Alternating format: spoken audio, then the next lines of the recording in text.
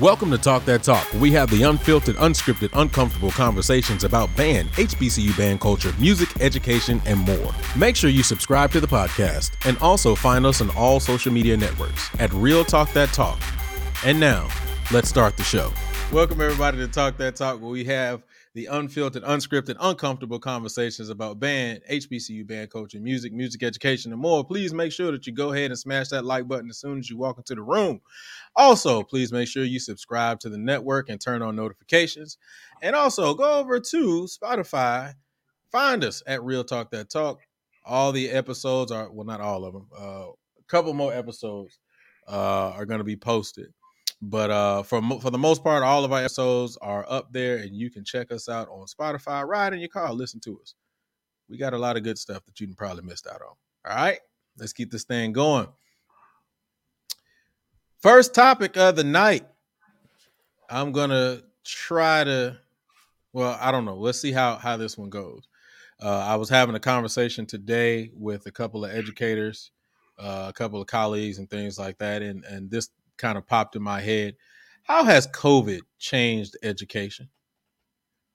How has COVID changed education? Quan. I knew it was coming. COVID has changed education tremendously.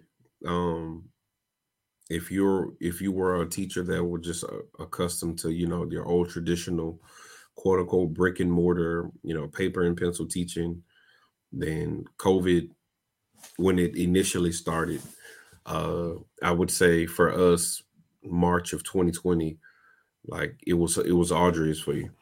If you didn't, seek help from technology, from Padlet, Flipgrid, Microsoft Teams, if you didn't utilize those, platforms, it was hard for you. And honestly, for us music educators, it was hard trying to run virtual rehearsals.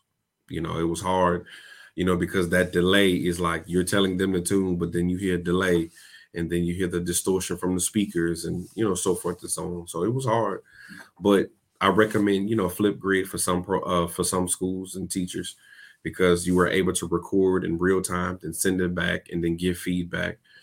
But honestly, virtual teaching stretched, in my opinion, everybody. And it kind of low-key exposed education overall. It exposed the cracks that we had. It exposed the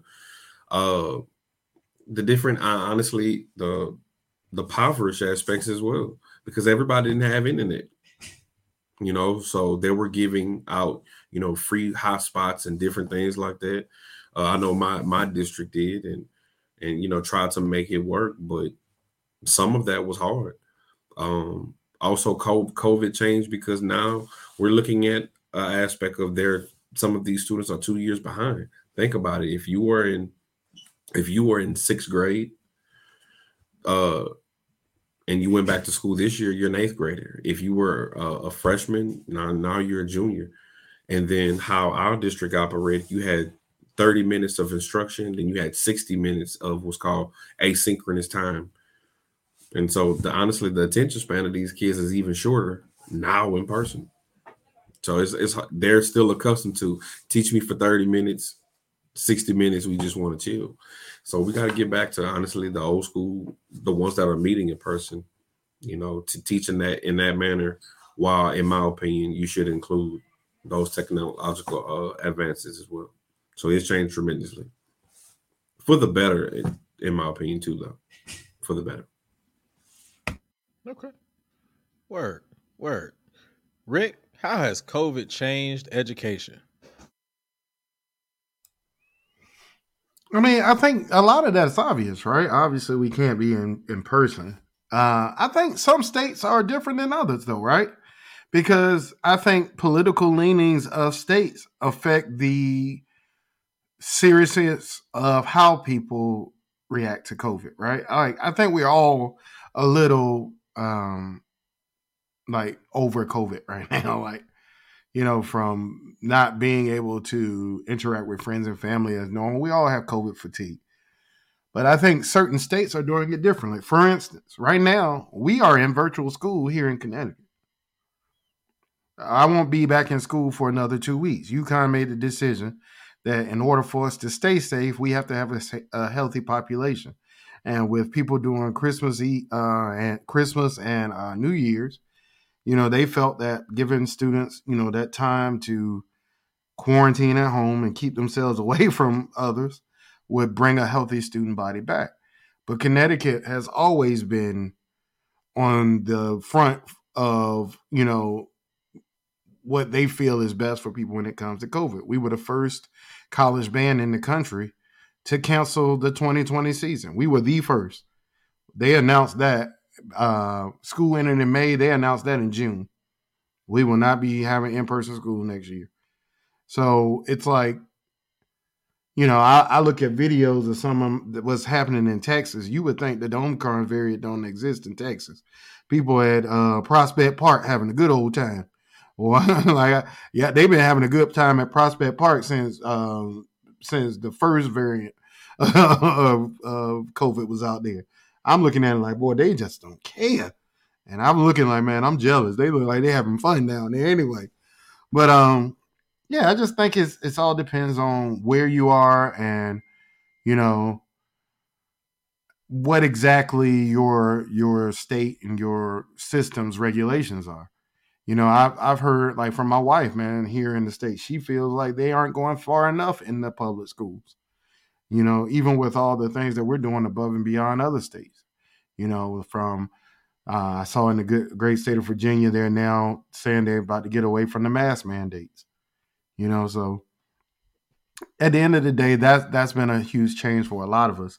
I think in particular as music educators, it's our job to make sure we're doing the research too for our bands, right? Like you should be presenting these studies that's happening at the university level to you, to your school to know what's safe, and what's not, because it's a study, like many studies have shown that playing a bell front instrument is the most dangerous, but it's no different than your speaking. Like there's not much more happening than when you speak. So, I think knowing the literature and stuff like that will help, when it comes to us being able to establish our bands again. I think the biggest biggest change that a lot of band programs have seen is size. Bands that were larger bands, I'll give a prime example. Bruce in San Antonio. His band was traditionally, 100-something kids in the band. I think this year he had like 16. So at the end of the day, I think the biggest issue has just been us being able to staff our bands, and look like what we used to look like. I don't think the teaching has changed. In my experience, a lot of us are happy to be back in the classroom and working with students again. I know I am, man. Today we have virtual band, and I'm just like, ugh. But we had to do it because we got concerts coming up, and I'm not going to miss no rehearsal time. So COVID has changed band in a lot of ways, but here's I think the kicker, and I'm sure Maya might even touch on it too. I think COVID has changed band in a couple of positive ways. For me, it has put a hyper focus on education. What we do, in my opinion, has never been at such a focus where everybody has eyes on what we do. And I think it's brought a lot of attention there. Money has been invested for PPE and all these things. So bands have had the opportunity to benefit. Yeah, it has its challenges, but, for me personally, the whole not having to closely interact with a whole bunch of people, I think that's a good thing. I don't want to go around shaking a whole bunch of hands. Too many people don't wash their hands. I'm telling you right now, if you were in front of me and you don't wash my hands, hey, you forgot something. Like, it's a couple of people that nasty ass. But yeah. So at the end of the day, nasty bit. Just make sure that I think we all follow these COVID guidelines. I think we'll be in good shape. But yeah, it's changed the band world for the negative and positive, in my opinion. All right. Maya, how has COVID changed education? I mean, well, again, I'll be the first to say I'm very out of the loop. I mean, like I just moved back to Dallas, sometime last year. And so that was kind of like my firsthand experience being in close relation to people or persons who are school age. So these are all assumptions, but I assumed it has. I mean, I guess I could extend myself to see the positive effects of COVID, but I mean, just off the top, it just seems just like with my nieces. Luckily, some of these school age kids, for lack of better words, are more adept to technology, so it was easier for them. But in terms of staff administration, I imagine it was quite an uphill battle, in which we've already kind of mentioned a little bit. But I don't know. I'm not the one I don't have much experience in this particular subject, but I mean, I just do think that it has caused stress. I think it has caused a lot of anxiety for all parts, especially now being back in person, or knowing, especially in Texas. I feel like, Texas has always been behind the curve. For lack of better words, again, behind the curve when it comes to COVID. So I don't know. It's just difficult, negative. That's just my perspective. But again, this is a very ignorant perspective because I am not closely related to the subject. I want to say this, I got you, Quan. I want to say this though. In this area alone, I know that there are a lot of superintendents who have stepped down from the jobs. There are a lot of teachers who have also left the classroom. Is it fair to say that COVID, as it relates to education, has also taught and shown people that it is very possible to be successful or be financially stable without working inside a building? And or is it possible to say that students can be educated without being inside of a building? No, because I don't think that's what we're learning. I think we're learning the importance of, and because the part about education is not just learning information. It's about learning how to interact with others and building relationships. Like there's so many things that goes into, the whole educational system. Like, I saw someone talk about mental health. That is absolutely the case.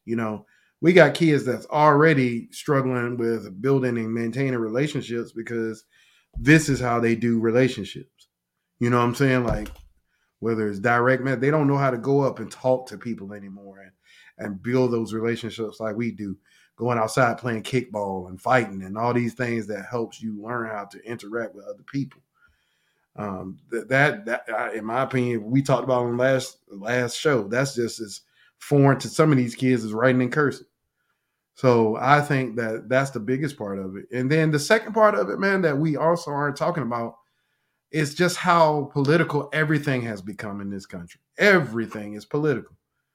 You can't even learn about Dr. Martin Luther King in some states anymore because that you got some people that control these states that say that, oh no, that makes these other group of people feel bad and all these things.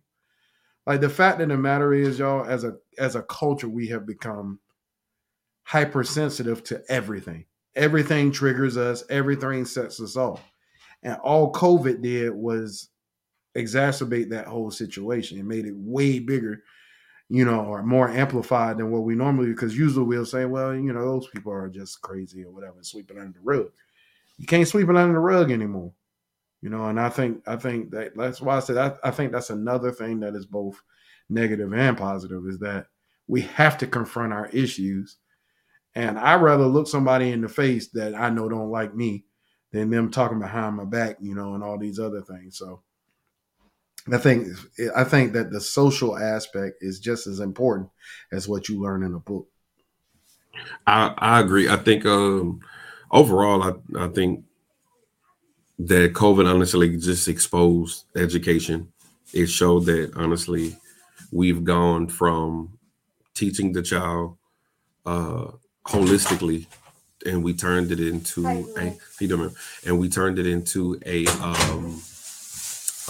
corporation. It's big business, and we know that. Also, but I must say, from a positive perspective, uh, I know this district that I teach in, we have been honing in more from the social emotional aspect. You know, being empathetic towards some students who already had that anxiety, and then once they return back to school, how to kind of not put as so much pressure on them, but honestly help them honestly go through that. So I think COVID has positives and negatives for the things that we've been preaching about in urban areas that was exposed because COVID somewhat put everybody to a degree, not everything, but some people on the same playing field. Like you couldn't see it. If you were affected by it, you were sick. I mean, so it kind of evened the playing field, but COVID did expose the big business mindset mentality of education. Let me ask you a question, Rick, because just kind of based on what you were saying, do you feel like, and this is more or less directly specifically to you, but do you feel as though like kids were already consumed with, electronics anyway, which already damaged their social emotional, situations prior to COVID, and COVID just gave them a way to connect even more to what they were already doing?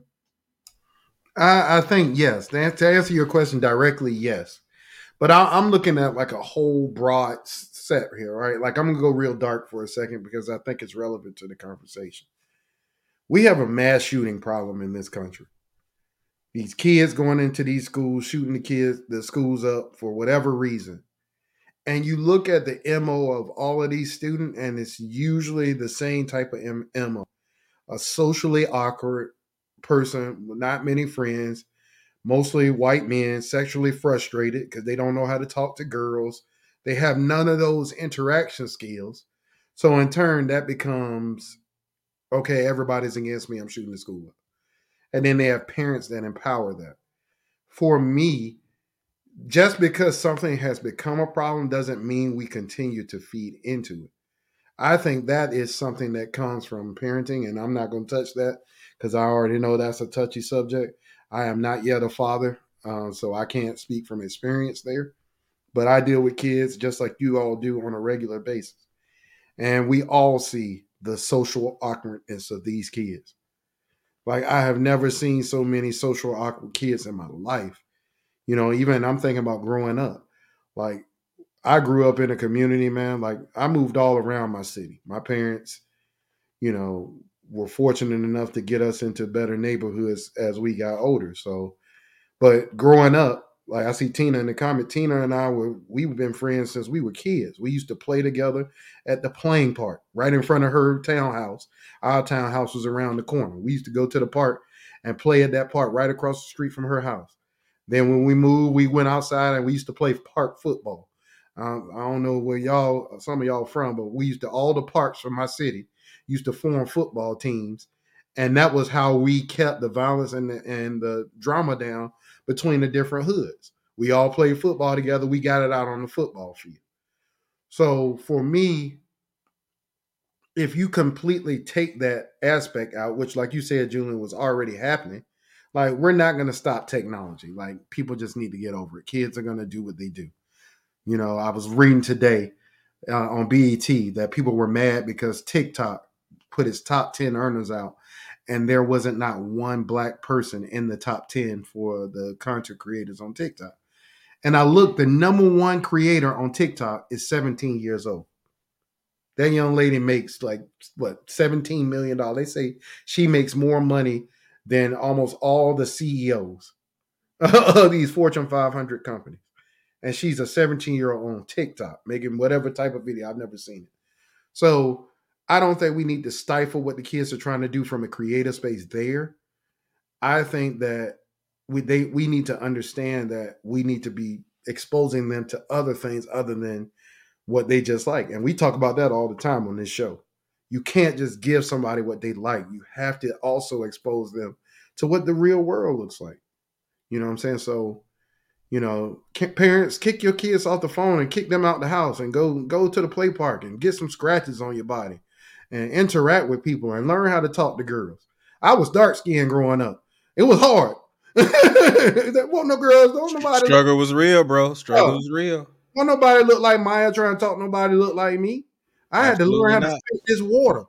And once I learned how to spit this water and spit this late Minnetonka on them, then things started to change. But you know, hitting the talk daddy to these girls was not easy, and it took years to develop that talent. So I think, in general, that's the part of I think the kids probably miss the most from school. I know they do. I've heard them say it. It's the social interaction, and I think that that's going to be more damaging than us not teaching them about Beethoven in person.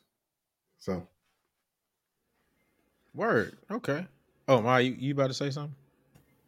Yeah, I was gonna say. So you said what real life looks like. That's just a very small excerpt, or my bad. Anyways, that's too far for me to cancel that. Yeah. So let me ask you this. So what about the way? So okay, from my perspective, being corporate, right? The way that when you said that, the way that appeals to me is, what about the way in which the real life is changing to being fully technology based or 70% technology based or what have you? Like more and more jobs are becoming fully remote. I mean, we have things like Amazon. We have things like my current company that takes e-commerce or takes the norm of, God damn it, something must be wrong. I'll get that in a minute. Sorry about that. Like taking even buying cars. You can buy cars online. You can literally have an accessible, you don't have to reach out to anybody. So is that true? Again, this is very just throwing it out there. I'm very ignorant when it comes to education. But is that really setting it up, or is that really changing or messing up the progression of social skills when in fact a lot of things are going to be technology based or through the sense of a camera? I mean, shit, we're doing this damn show, like fully technology based. So I just wanted to add that thought in there. But I think that's the reason why I said we can't stop technology, right? Like people that invest. One of the biggest investments right now is the metaverse. Do y'all know what the metaverse is? Facebook is starting this. Yeah, the Facebook metaverse is going to be one of the, I think it's already valued at like a multiple $1 trillion company. Because at the end of the day, Maya, what you're saying is absolutely true. We can't stop what's happening with that. We can only either adapt and keep ourselves relevant in that or not. The fact of the matter is, Maya, most interactions in the metaverse, those people will never meet each other. Your best friend will be in the metaverse and you don't know what their face look like. You know what their avatar looks like. You know what I'm saying? So I think that from the standpoint that you brought, Maya, yes, the world is changing. The world is evolving. We will be a part of that, whether we like it or not. But what I'm also speaking of is the other parts. You got to get out your house. You got to be able to go to the grocery store and interact at the grocery store with a cashier, even though a lot of them are now just computers. You got to be able to get out and pump gas, and things like that, unless you live in New Jersey. I think there are things in Maya that will always be person to person. And I think that a lot of our kids, like I'm going to give you a prime example, Maya. I think this will hammer it home. There's a generation of kids that are new to their school and have never, and this is their first year like doing in-person school. Like whether it's kindergartners, whether it's sixth graders, or whether it's ninth graders, kids new to elementary school, middle school, and high school. They don't know how those environments operate because this is new to them. So now you have a whole generation of kids who are interacting with these things for the first time this year. I can only imagine the stress that those students are dealing with. Like I sympathize with them, man. Like me, y'all, in Wind Ensemble, when a kid tells me, Mr. Brown, I'm dealing with a lot of mental health, I don't even argue. Take the time you need. Because I know the stress they're dealing with, because as teachers, on all of us, Quan, Julian, we know the stress of having to work in this COVID environment. And everybody that's watching us right now, y'all know. But at the end of the day, that doesn't take away from the importance of those experiences for students. So for me, I think every kid needs to be interacting with other kids and learning what that is like and how to do that so that those kids don't lose those skills moving forward. I think it's going to cause a lot more issues in the future. Can you imagine if we were in school and you didn't know how to break the graham crackers on the line as a kindergartner? I know that sounds like petty, but just merely breaking graham crackers on the line and sharing them, or the little things of candy grams for Valentine, like all of those social emotional aspect teaches you. Like that's really what your first, that early childhood development really is teaching you. But Quan, that's exactly what I was talking about, though. I said COVID has also helped us in some areas because kids' hands are nasty. Can you imagine your daddies and but here's the thing. No, he really is a germaphobe. I'm not even gonna lie. He is a germaphobe. And I thought I was bad. But no, he's not lying. Kids are nasty. You know what I'm saying? But we did some of those things, bro. Like, I mean, let's be real. We all talk about how we drank from the water hose, bro, and we don't know what was in that hose or that water, but we was smashing that water. Delicious in that hose. Right. And that delicious, man, that water was delicious. You know what I'm saying? So yeah. Absolutely. So I agree, man.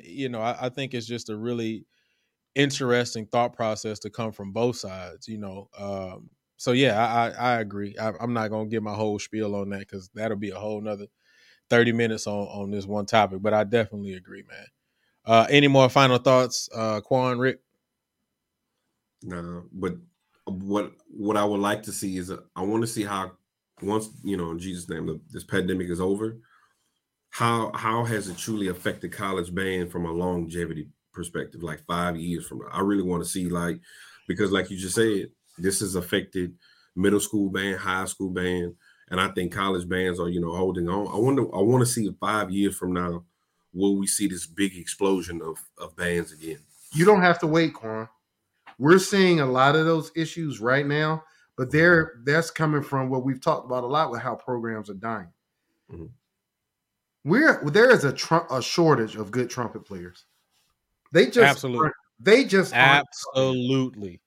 Every university is struggling to find trumpet players.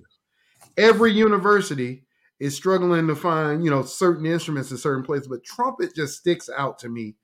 Like, but I think that's what I was about to say. I think that's also because you're a trumpet player, I'm a trumpet player, and we were not like phony trumpet players. We were we're top tier trumpet players. Exactly. So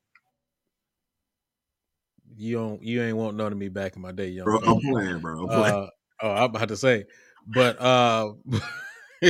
but I think that we also hone in on that because I definitely agree. The art of trumpet playing itself is truly dying.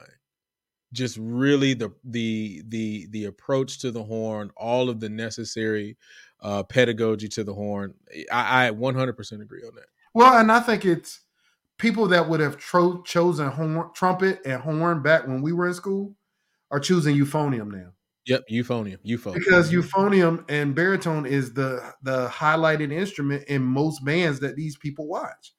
I mean, let's be real, man. Like most of the time, like there's never a shortage of trombone players. You know what I'm saying? There's never a shortage of euphonium players in HBCU style bands. They're always there. And I think it's because of what's being highlighted at the university level. And every school is struggling for trumpets. I've heard stories about directors going into band rooms saying, man, who can play this and that? All right, scholarship. Because at the end of the day, that you got to throw money at the best kids.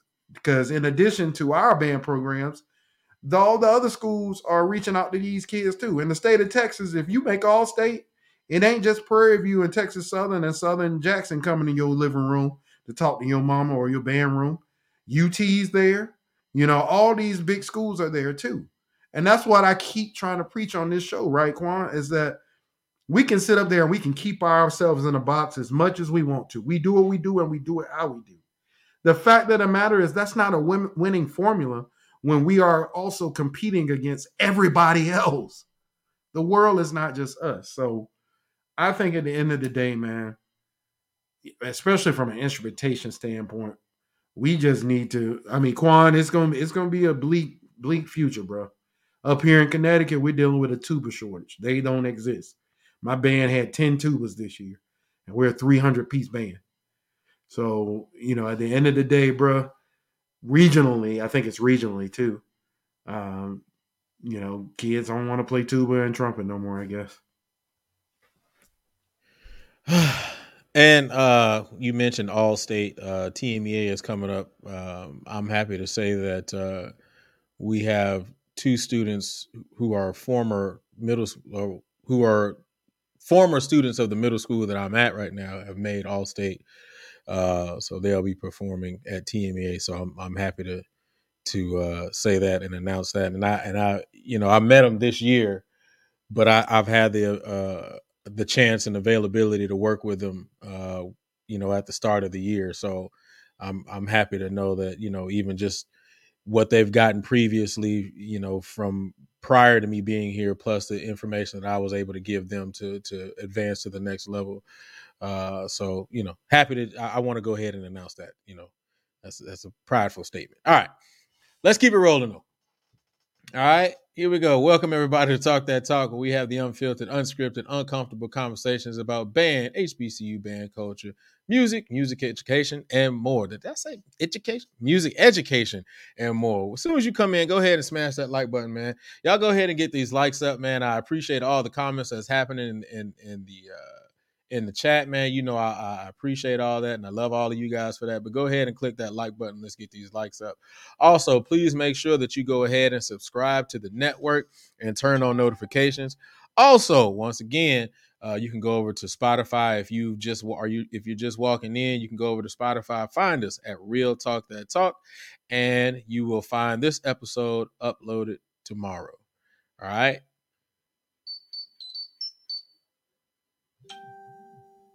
My phone just going off today. My phone like Maya. I got the hotline. All right. Let's go to the golly. Let's go to the next thing. I didn't mean to do that. Let's go to the next topic. We ended a certain way on the show last time, and it really got me to thinking. And I know that we kind of touched on it, but I really want to get into this because it's not only something that I'm pretty sure that we talk about on the show, but I also think it's something that a lot of us, either contemplate or have thoughts about. So here we go. What does supporting the culture look like even when we don't agree? What does supporting the culture look like even when we don't agree? Rick. He would go to me first, wouldn't he, Quan? Oh, Lord. Well, I went to Quan on the first one. So I'm coming to you on this one. I'm Maya good. up first on the next one. See, I'm trying to get into the flow, I question if what people consider support is the same person to person. Like I think that if we don't blindly say what everybody else say, you call everything from Uncle Tom to a hater to, like somebody said last show, we think everybody's stupid and dumb or whatever. Like I don't know how you support in a way that is true to yourself while also making others feel good about what you're saying. I don't know if you can do that. I think what you can do is you can stand for something and stay on solid ground with what you stand for. I don't do this because I want people to agree with me or I want people to, like me or anything like that. That's not why I do this. I do this because I feel like what I'm saying and what I'm teaching is what's best for our people. I don't do this for anybody else but our people. Quan has talked many times on this show about that post-slave syndrome or post-traumatic slave syndrome. Me personally, Quan, and I'll allow you to talk about it when you go, bro. Me personally, I think that anytime something happens bad, that people always go to that. Sometimes things just happen bad because there's bad people doing those things. I think it's easy to try to rationalize something with something that's as wide open as post-traumatic slave syndrome. At the end of the day, bad people do bad things. Good people do bad things sometimes. Like we're all human. So to support the culture, or what does that look like, even when people don't agree with you? It looks like what we're doing on this show, being steadfast in what you believe in. Yeah, people don't like the fact that I come on here and say I can't stand cross voicing and some of the way that some of these bands write. You have every freedom to do whatever you want. I'm not telling anybody what to do, but I'm allowed to have an opinion just like you are when you sit down in a computer and write whatever you write. The same way that these people can get on here, like I say many times on this show, and justify the bad behavior of others or the decisions that are made, the same way we are able to make a decision that, hey, we don't agree with that. So I don't know if you can ever please people that don't agree with you, because for some reason in our country now, you can't just disagree with somebody and still be civil. If you disagree with somebody, you're against that person and they're against you. And I just don't subscribe to that. I don't subscribe to that in anything. Like whether it's my personal life, whether it's my political life, I just don't subscribe to the group thing. I never have, I never will. I like making my own mind up and doing the things I want to do and what I think God has put me on this earth to do, not what man or some dude that doesn't have a music education degree that's telling people what band is supposed to be. Like, no, I'm not interested in that. I will support the parts of the culture that I enjoy. I always have. I am not ashamed when I go into rooms full of white people and I let them know what my credentials are. I went to Norfolk State. I didn't go to UT and all these other schools. I went to Norfolk State University for my undergraduate and master's degree. Most people leave HBCUs to get their master's. I did not. I stayed right there because I love my experience in Norfolk, and they hit me with that money, daddy. So what you think? I was right there. So it was tight. Yes, I'm getting my doctorate from a predominantly white institution now.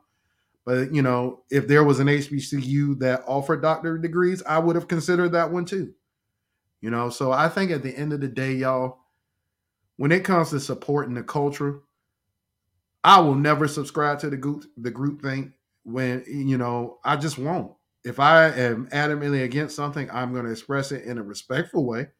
Nobody can say I've been disrespectful to them. They may not like what I say, but I'm not adamantly out here telling people that they're the worst person in the world and being disrespectful. I think some of their actions are disrespectful to the students that are in front of them. What justice are we doing to students when they don't even know how to tune? Or they don't even have any considerations for tuning or listening when they play? That is a disservice to the students. You don't have to like what I'm saying. The fact of the matter is, out of tune is out of tune. Bad sounds are bad sounds. Bad is bad.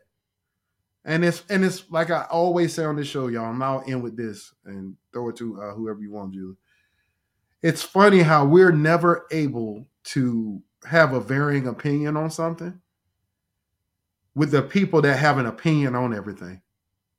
These are the same people that every week tell you how your band sucks, how your director needs to be fired, how your student or how your arrangers don't know what the hell they're doing. They don't know how to arrange. They don't know how to do none of this. And these are people that have never taken an arranging course in their life. So somebody that's actually doing it at a high level, they don't know what they're doing. They need to be fired, blah, blah, blah, from a person that has no training in that field whatsoever. It's that fight against expertise, man. So to answer the question, I don't think that we can,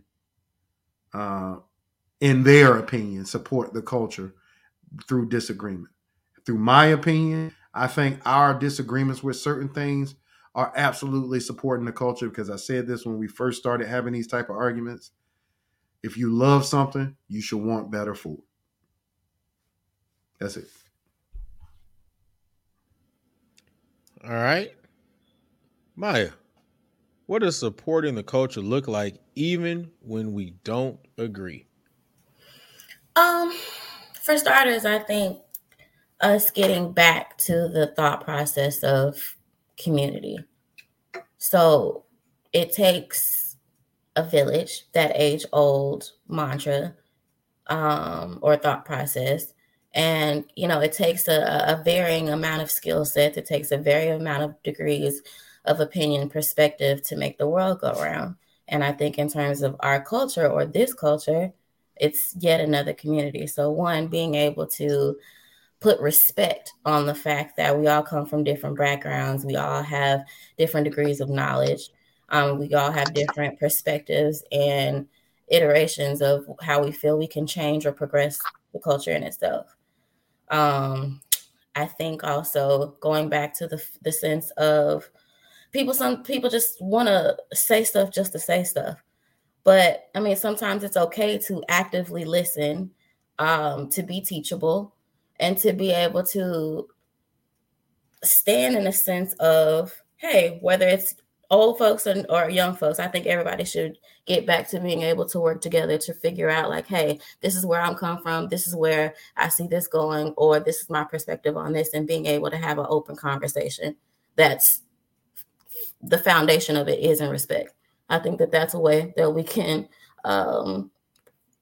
support the culture. Because, I mean, again, we may not necessarily agree, but if we're all here to do the same thing, then I don't see why we just can't agree to disagree. I mean, in another perspective, I mean, money doesn't have to agree, nor does it have to disagree, right? So you may not align yourself with the vision of a new band director or whomever, but at your alma mater or the community program down the street or the whatever, just for the sake of the art in itself, if you see that these people need new uniforms, you see that they've been using the same busted drum heads for the past 5-6 seasons or whatever, putting your money on the table and just leaving the conversation out the door, that's a way to support as well. Just pretty much just making some type of foundation for us to be respectful and for us to be innovative, creative, and continue to propel forward. We don't have to agree on everything, but I think that we should respect each other, and we should be able to be teachable and be able to pivot when necessary. Yeah, respect. That is an interesting word right now in this culture. I mean, even just in the world in general right now, it's yeah. So all right, Quan, what does supporting the culture look like when we don't agree? Well, first and foremost, I feel like the best way that you can support the culture, even when you don't agree, is to protect it. I've seen on this show several times when we strive to promote, specific shows or whatnot, and then the comments underneath it is, some derogatory statement or some derogatory comment from somebody else, when it's not about quote unquote that particular institution, but it's just highlighting a historical Black college or university in a positive way. That's supporting it. What I realize is through these conversations and whatnot, other cultures feel like they can chime in and say things because they see us do it. When we don't support our own, when we are, where I'm from, called fat mouth, when we fat mouthing, HBCUs and whatnot publicly and excoriating them and downplaying them, well, you're giving free reign for other cultures to do it as well. So don't be mad when they do it, because when they do it, they don't even have any ties to it, but they're following suit from what is being taught to them. I mean, it used to be a point where, we may joke about each other HBCUs, but we're not going to let nobody else disrespect or belittle our HBCUs, but we do it on YouTube every day. One of the points that I thought of was in 1961, there was a great debate conversation between James Baldwin and Nikki Giovanni. They were talking about the state of the Black people, the orders of the house and, men versus women. They didn't agree with each other at all, but they never disrespected each other. why, honestly, as Black people, we can't get to that point. You may not agree with the style of Norfolk. You may not agree with the style of FAMU. But what do they do that's well that you like, man, that's what's up? And my thing is, how can you protect them from being excoriated and belittled by other coaches? Like, you'll never, like, even though Ohio State and Michigan like are real rivals, you'll never see them shitting on each other publicly, ever. And like us, though, we got to take it to the extreme. Like, we got to, we talk about them on YouTube, we talk about them on Facebook. And then when somebody else talk about them, it's like, oh, well, they got the audacity to talk, but you gave them the leeway to do it. And so you gotta protect what's yours. If we're gonna protect this HBCU thing, well, we need to protect each other in a manner where it's like, it's one thing to say, talk about a person, but it's another thing to be like, say, bro, I don't agree with it, but if you do it and it's positive, well, do your thing. That's why, respectfully, I see Rick's point when he speaks about mass ban. He sees my point. We may not agree totally on it, but I feel him on it, and we just keep it pushing. But that still don't mean I don't love him any less than and you just keep it pushing. You can agree to disagree and keep it pushing. The problem is people are arguing with their feelings instead of facts. And there's such thing as syllogism and absolute truth. And we just got to learn that in between, bro, and just call it a day. But we need to protect what's our own. That's how you can support the culture. I just gotta say that protect what's our own is really, really, really something that I think about all the time. And I think about it only because of the fact that I look at it even in just Greek life. Right? Because now Greek life used to be, only within Greek life. And now we put so much stuff out there, and then you get somebody like Lil Boosie hitting the shimmy daddy and wearing Capinalia, and then we like, oh, that's cap, that's trash, But we put it out there. We put it out there for the world to see. We put it out there for everybody to have, and then we comment on it. But then all of a sudden, it's an issue when somebody else does it. So I definitely agree. Protect the culture. I can't disagree with that one. But you're missing one. Well, I don't want to be. I don't want to come off as disrespectful. I think we're missing one part, because I think you disrespectful, dog. All right, go ahead. Quan brought up disrespect amongst Black people, right? I think the part that's missing. I've been watching a lot of documentaries over the day, like since Dr. Martin Luther King's birthday, and just before that. It's just been a lot going on. If you haven't seen this Emmett Till show on ABC, I strongly suggest you go watch it. And I usually get strong emotions anytime I watch anything about from slavery through the civil rights movement. I get angry because we don't know that life. We try to act like we do, but we don't. Everybody on this call has lived a life of privilege that our parents and our grandparents did not. So we are able to sympathize because we get angry when we see that mistreatment of our people. But in that struggle, y'all, it was Mamie Till, Emmett Till's mom.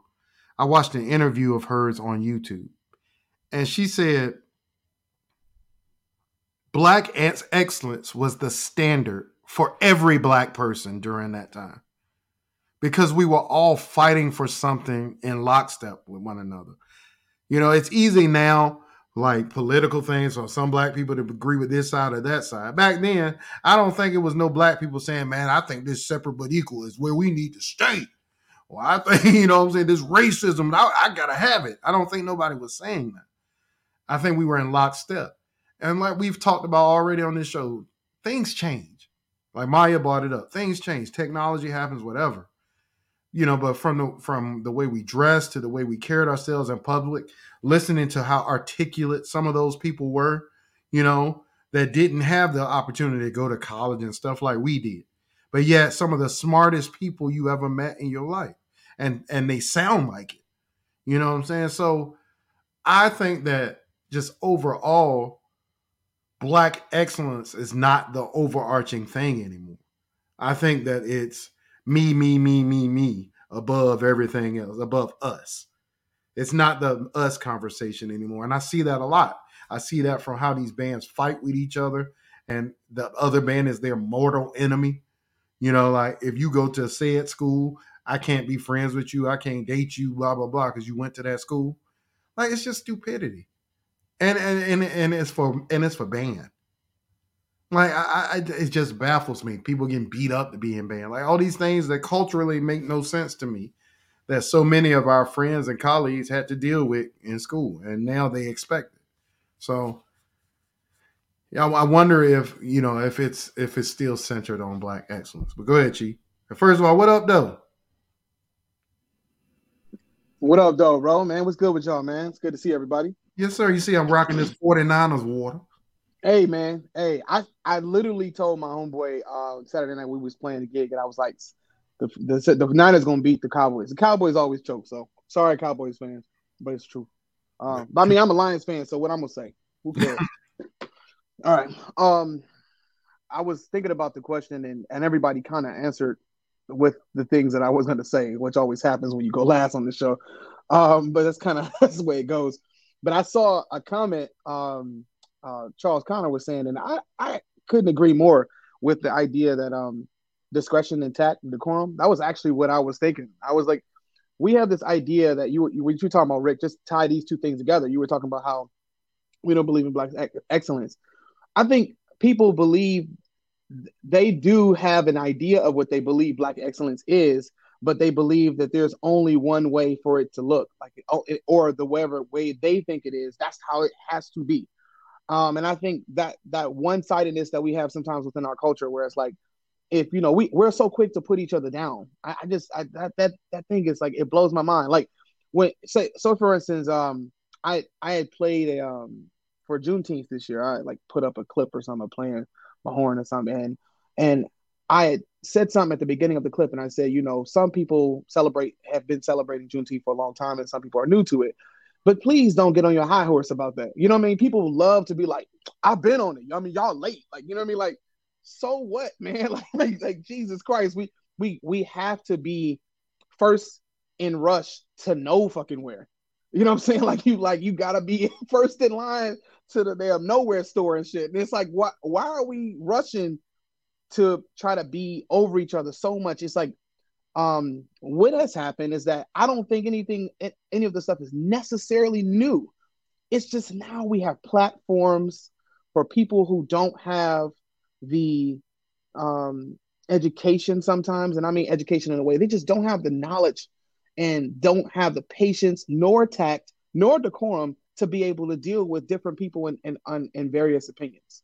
So when you have a platform, which our social media, even, the irony of that, we're talking here on a social media platform, basically using our voices to try to speak on something. That's why we talk about so often about not being disrespectful, right? Not trying to talk to somebody, having a difference of opinion, but not being disrespectful. So just like Maya was saying earlier, like, we can have a disagreement, but it can stop there. Like we can agree to disagree and be able to move forward. Same as what Quan was saying. It's like, man, we really go into this space of who's going to be in like really first in line to the nowhere store. And we always love to be the person that feels like they found something. Everybody wants to be first. I mean, even we joke about the stuff about fraternities and stuff like that. I'm a proud alpha, but I don't take anything away from other fraternities because they weren't founded. It's like ridiculous. It's banter, but it's actually ridiculous. Because at the end of the day, people who are outside of our world don't give a crap about that.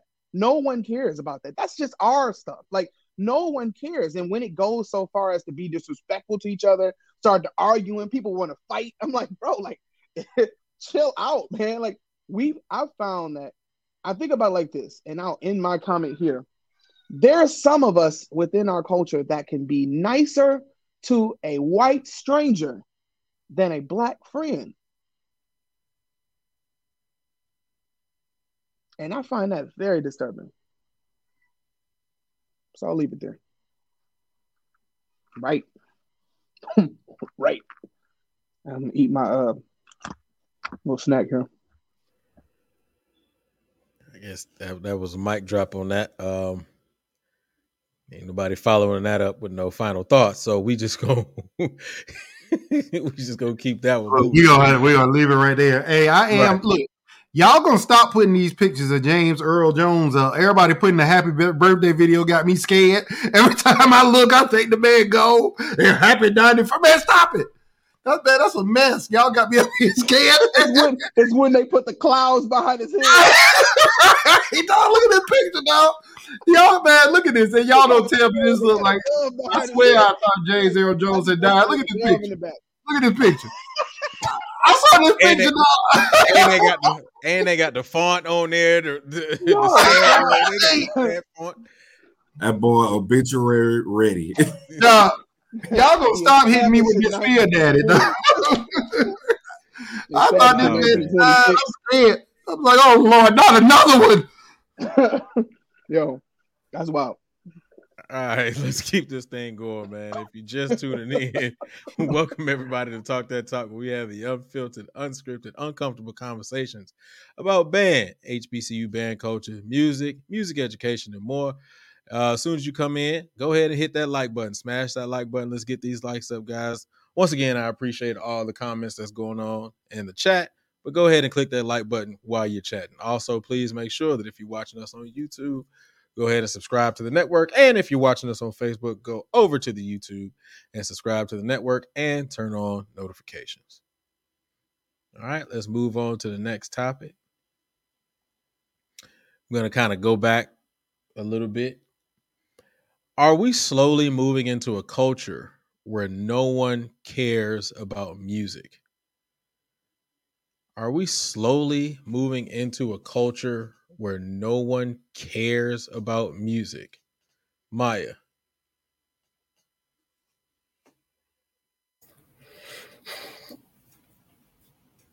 I'm trying to figure out, I'm trying to process that, because the first thing that comes to mind is that haven't we already been transitioning that way? When we think about what's on the radio, when we think about the way that music is produced, instead of having actual instrumentation, we now have phonics of, I don't know the terminology, but we got, the little button that go like this, ding, ding, ding, ding, ding, ding. Not a keyboard, but the little sound maker thing to make beats, as opposed to using actual recordings. Beat machine. Sure. Great. Yes. You know what I'm saying? I'm just saying, I just think that is the way in which nobody cares. Well, we've gone away from the real thing. We've gone away from what we consider to be the essence and the foundation of music in itself. I mean, we talk about it on a weekly basis, the Rap Daddies every single week, or that in which that these programs are producing. But it's because that's, really the closest thing that we have to real music are the samples that people put on their rap songs or their R&B songs of today. So I think, in a sense, yes, no one cares about music. But I guess my question on that is, what do you mean by that? Are we slowly moving into a culture where no one cares about music?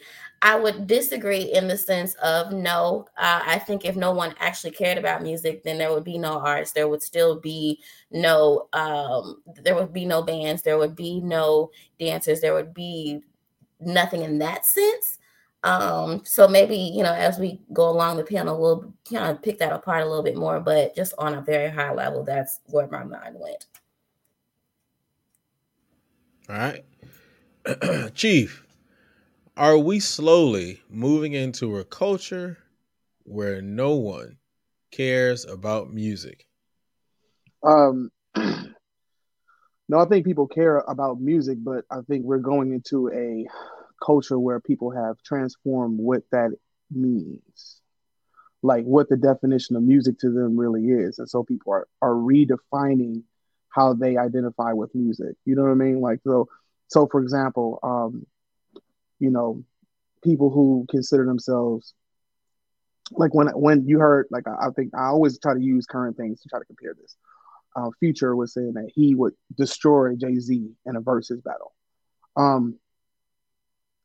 To me, it's like, you gotta be kidding me. Like, you gotta be kidding me. Like, but that's because we believe our own shit sometimes like you start to believe and get hyped up on your own belief of whatever you think you are, so much so that you can't lead with any humility in any situation, and you are so quick to dismiss the things of the past. I think that happens very commonly within just general American culture. We love to forget what happened before us, so that when we forget what happened before us, we believe that what we are creating now is the first of everything. So that's why people who believe they're making the new stuff. They believe that whatever they're doing is the beginning of things. And I was explaining to my kids today, we were talking about eighth note triplets.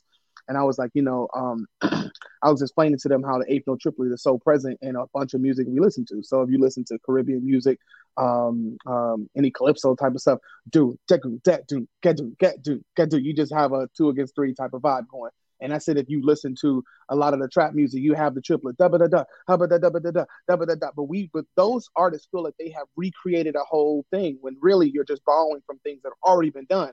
But you are so ignorant to the past that you don't lead with humility, and when you're not leading with humility because you don't care about the past. So are we moving into a culture where no one cares about music? I don't say they care about their version of music, but they don't care about the things that have been done to give them the platform to be able to do that. We were just talking about how we should have appreciation for the privilege that we live in. We live in a very privileged world. Well, anything that we want can really be at our fingertips. If you want to hear something that comes from the past, if you have an Apple Music subscription or Spotify, or YouTube or any of that ish, you can just go look it up.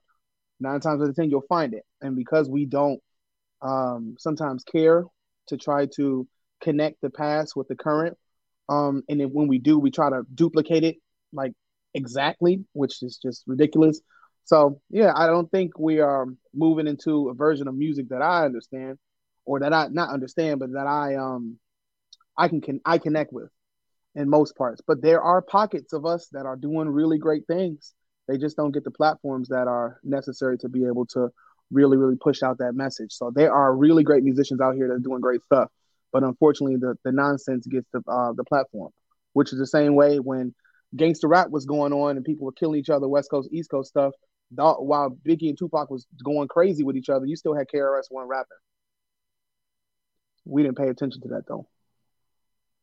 So that's how I see it.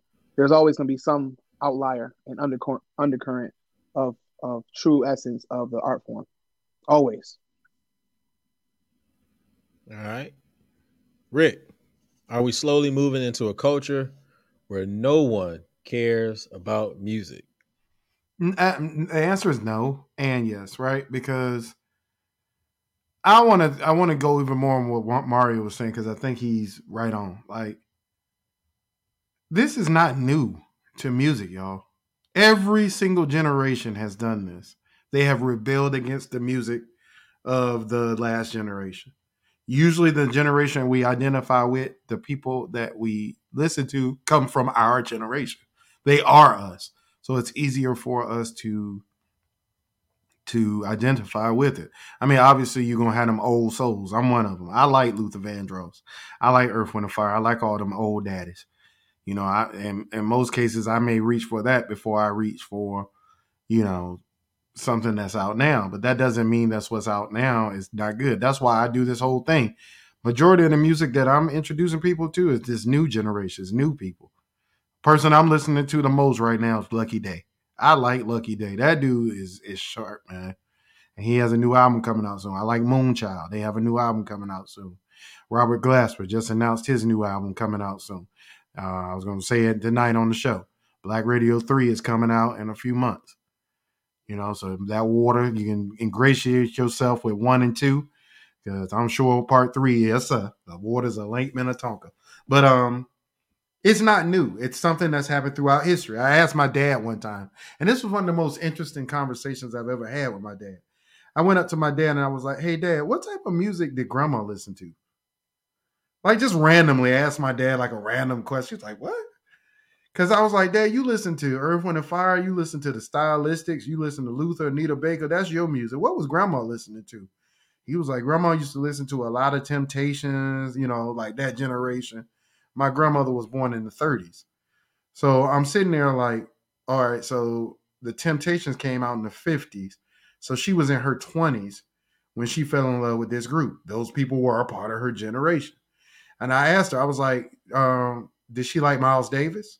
Because, I'm a huge Miles fan. He was like, yeah, everybody liked Miles Davis. He was like, Miles Davis was bigger than the music. He was what black people looked at as like what they wanted to be. That was the pinnacle. Miles Davis was the richest black musician out there, period.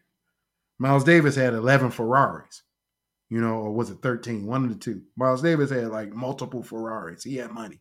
He had the baddest chick on his arm. He had the flyest clothes on. And he was one of the only black people in the country that was cussing white folks out. He was what people looked at. So I look at that and I'm sitting there like, so did you listen to Miles Davis? No. No, that wasn't my music. You know what I was listening to. That doesn't make the music that we listen to any less great than what it is. And it also doesn't make what these kids now and every group of kids from their generation listen to any less important than what we're doing. I'm sorry. It's some rappers right now that I can identify with. Kendrick Lamar, J. Cole, this cat from California, Corday. If y'all never heard his music, Corday, young cat. Actually, he's from Baltimore, but he lives in Naomi Osaka's boyfriend. He's dope. He's a dope rapper, man. I like Tyler, the Creator. I think that brother is creative as hell, man. He's sharp. There's a lot of people. I can't necessarily get into the mumble rap, but you put on March Madness by Future, I'm gonna be secretly just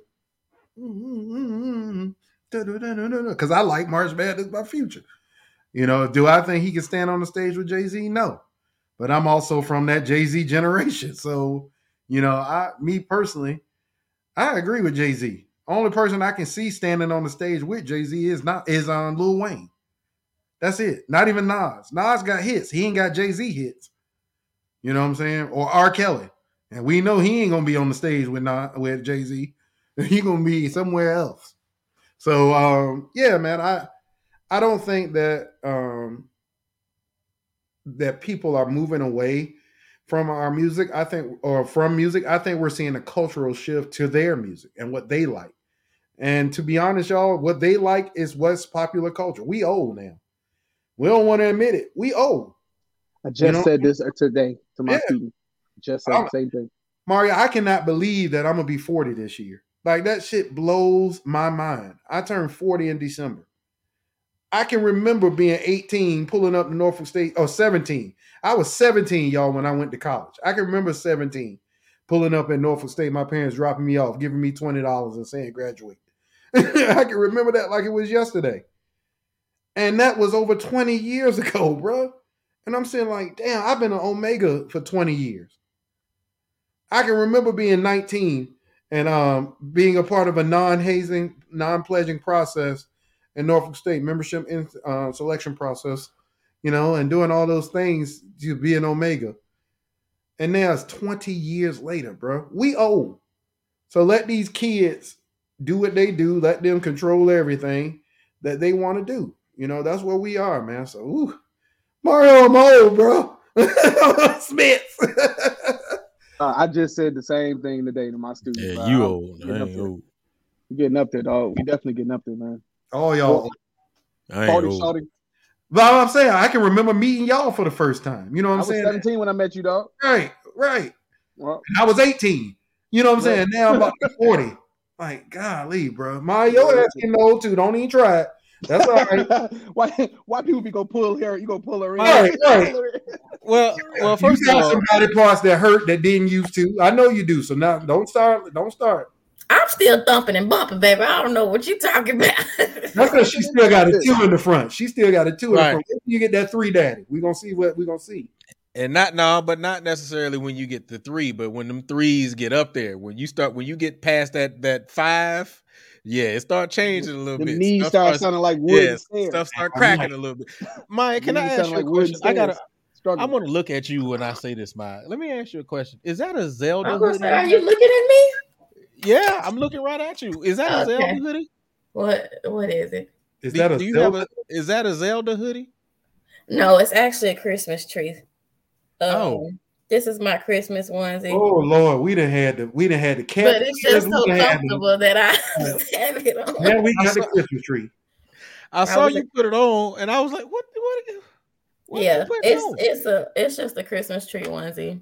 Look at Mike over here looking like Charlie Brown Christmas tree. Go ahead, Mike. Thank you. It's for the culture. Mike, that little skin daddy. Christmas time is here. Yeah. All right. Who? Oh, yeah, Quan. Are we slowly moving into a culture where no one cares about music?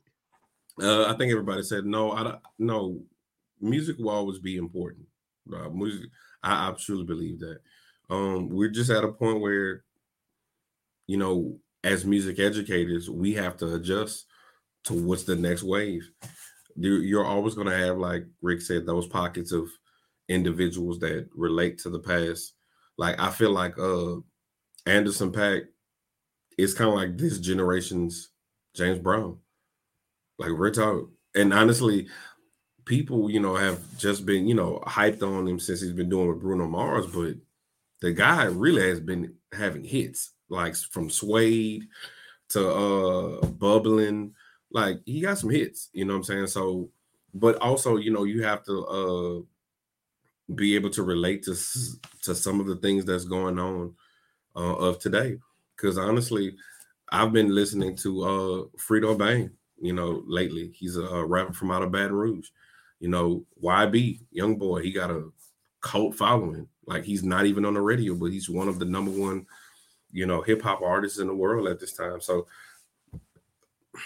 even though I don't understand some of it, I listen to it and, I respect for what they're doing. But I mean, music is always going to be there to stay. But you have groups like Moonchild, like Rick said, that always going to give you that new soul, that old feeling. I mean, it's just honestly what your palate is able to taste at this point in your life. You know what's crazy? What's crazy, Quan? It's a lot of people that like Moonchild. Mm-hmm. And they like, man, this is one of the most soulful groups I ever heard in my life. Know they white. And they don't know it's 3 white people. I mean, real Caucasian too. Yes. Amber Navran, she's a advocate for the community though. I saw them. Dope. Yeah, she's super dope. Like, but that's 3 white folks. Yeah. So under some circumstances, Quan, some of these haters out here, like you talked about earlier, will be like, "Oh, now I can't listen to her no more because it's white folk. Oh, they've taken our music." First time I heard her, I thought she sounded like Erykah Badu. I thought it was Erykah Badu in a group. People ain't stop listening to Michael McDonald. So. They did, because a lot of people in our community didn't listen to Michael McDonald to begin with. I know I didn't. We didn't grow up listening to that. Hey, if you ain't never heard, I keep forgetting. Yeah, no, he got some water. I'm just saying we ain't grow up. He got some hits. But I think when you're a music lover and you're a music educator and you're a music aficionado, like, the bottom line is you like what's good. Like, you like what feeds your soul. Like, it's certain songs, man, that you can listen to and you be like, damn, like, that's my jam. You could listen to certain songs and be like, it's so nostalgic when you can recollect and reflect the first time that you heard it. Like, it's just like, I like Billy Joel. The dude's dope to me. I like him. I like Hall & Oates. I mean, if it's good, it's good. You know what I'm saying? Hall & Oates are all time. You know what I'm saying? I can't go for that. No. What's the dude that made the song? Tina Marie. Tina Marie. Yeah. She got hits on top of hits. I mean, it's, you like what you like. And honestly, with these kids, they like what they like. And then sometimes we always find that universal song, that crossover hit that we all like together. And that's the beauty of music, that can bridge generations. It's certain Temptations hit that my mama used to dance to that I love. It's certain, in my opinion, the best era of music for me is honestly Motown era. That Motown. I like the 70s. Yeah. The Stylistics, the Delphonics, Luther. Oh, I got to go with the 70s. I like the 60s. Don't get me wrong. 60s and 70s, honestly, to the end of, because through the 80s, because Anita Baker, Luther Vandross, all Wham, bro. I don't know why people, George Michael, dog, like hits. But here's a George Michael got my favorite Christmas song. Last Christmas, I gave you my heart, but the very next day, you gave it away. Good. Good. Gave it away. So Good. here's the thing. Here's the thing. You can't sing the joints on the on the live. Why can't I? That ain't no real. I can sing whatever I want. That No, ain't. you can't. Yes, you can. You could have learned them copyright law, and it was less than 8 seconds. We good. Was it less than 8 seconds? It was. Go ahead. Edit it. I'm gonna have to go back and count it. But no, man, I definitely agree. 60s, 70s, 80s was great times of music. Not even just for black music, not even for soul music, because I hit all that rock stuff too. All them classic rock, all the 80s rock, early or late 70s rock. I like. Hey, me and Rick had plenty of conversations about our rock days. So yeah, man, those are some great times of music, man. But I just with this one comment, you know what I realized when I was younger though? I think now this generation is more freer to like whatever they want.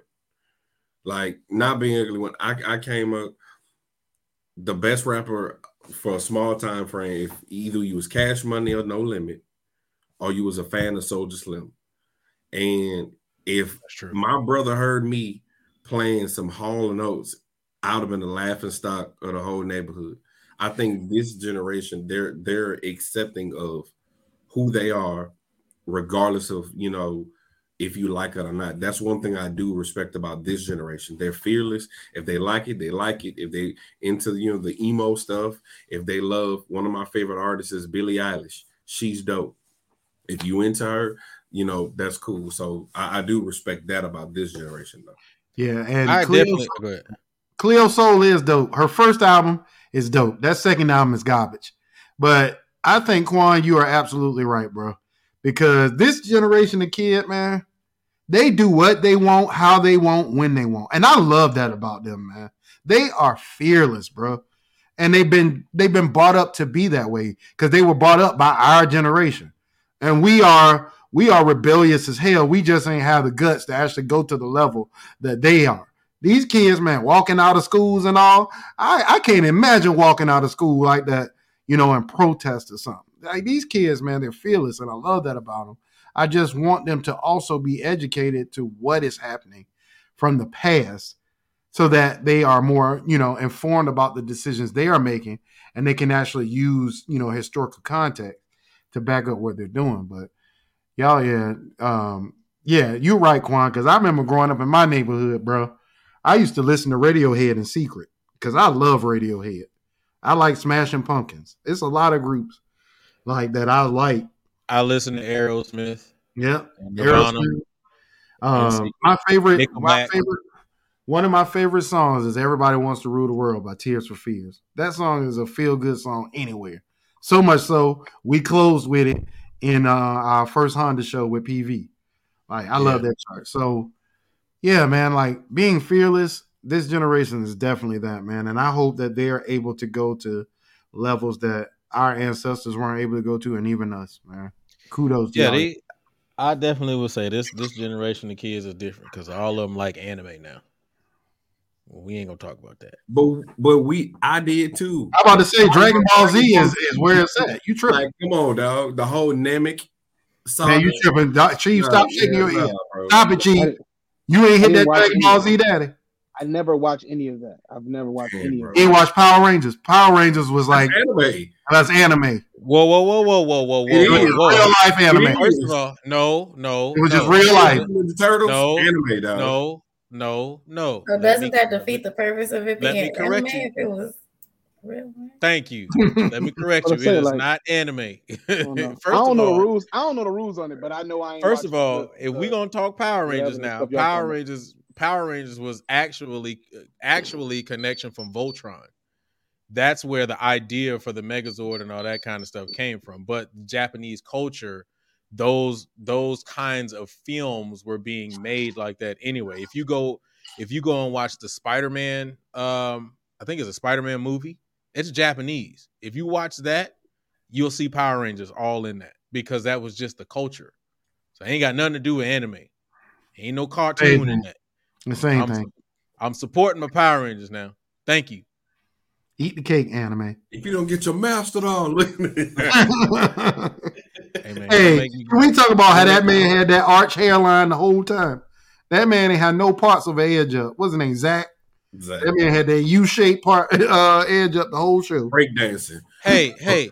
First of all, no, and I'm not defending that hairline because the hairline was trash. But let me tell you something that I realized. I met Walter Jones, man. Cool dude, by the way. But he actually hit me to something that I didn't even think about, because I told him, I was like, when I was a kid, I looked up to him because he was a black superhero, you know what I'm saying, that I had never seen before. He said, hey, do you realize that I was the first black superhero on film, live on film? And I said, no, I never realized that. He said, yeah, think about it. I came before Blade. Yeah, his hairline was trash. But he was like, yeah, think about it. I came before Blade.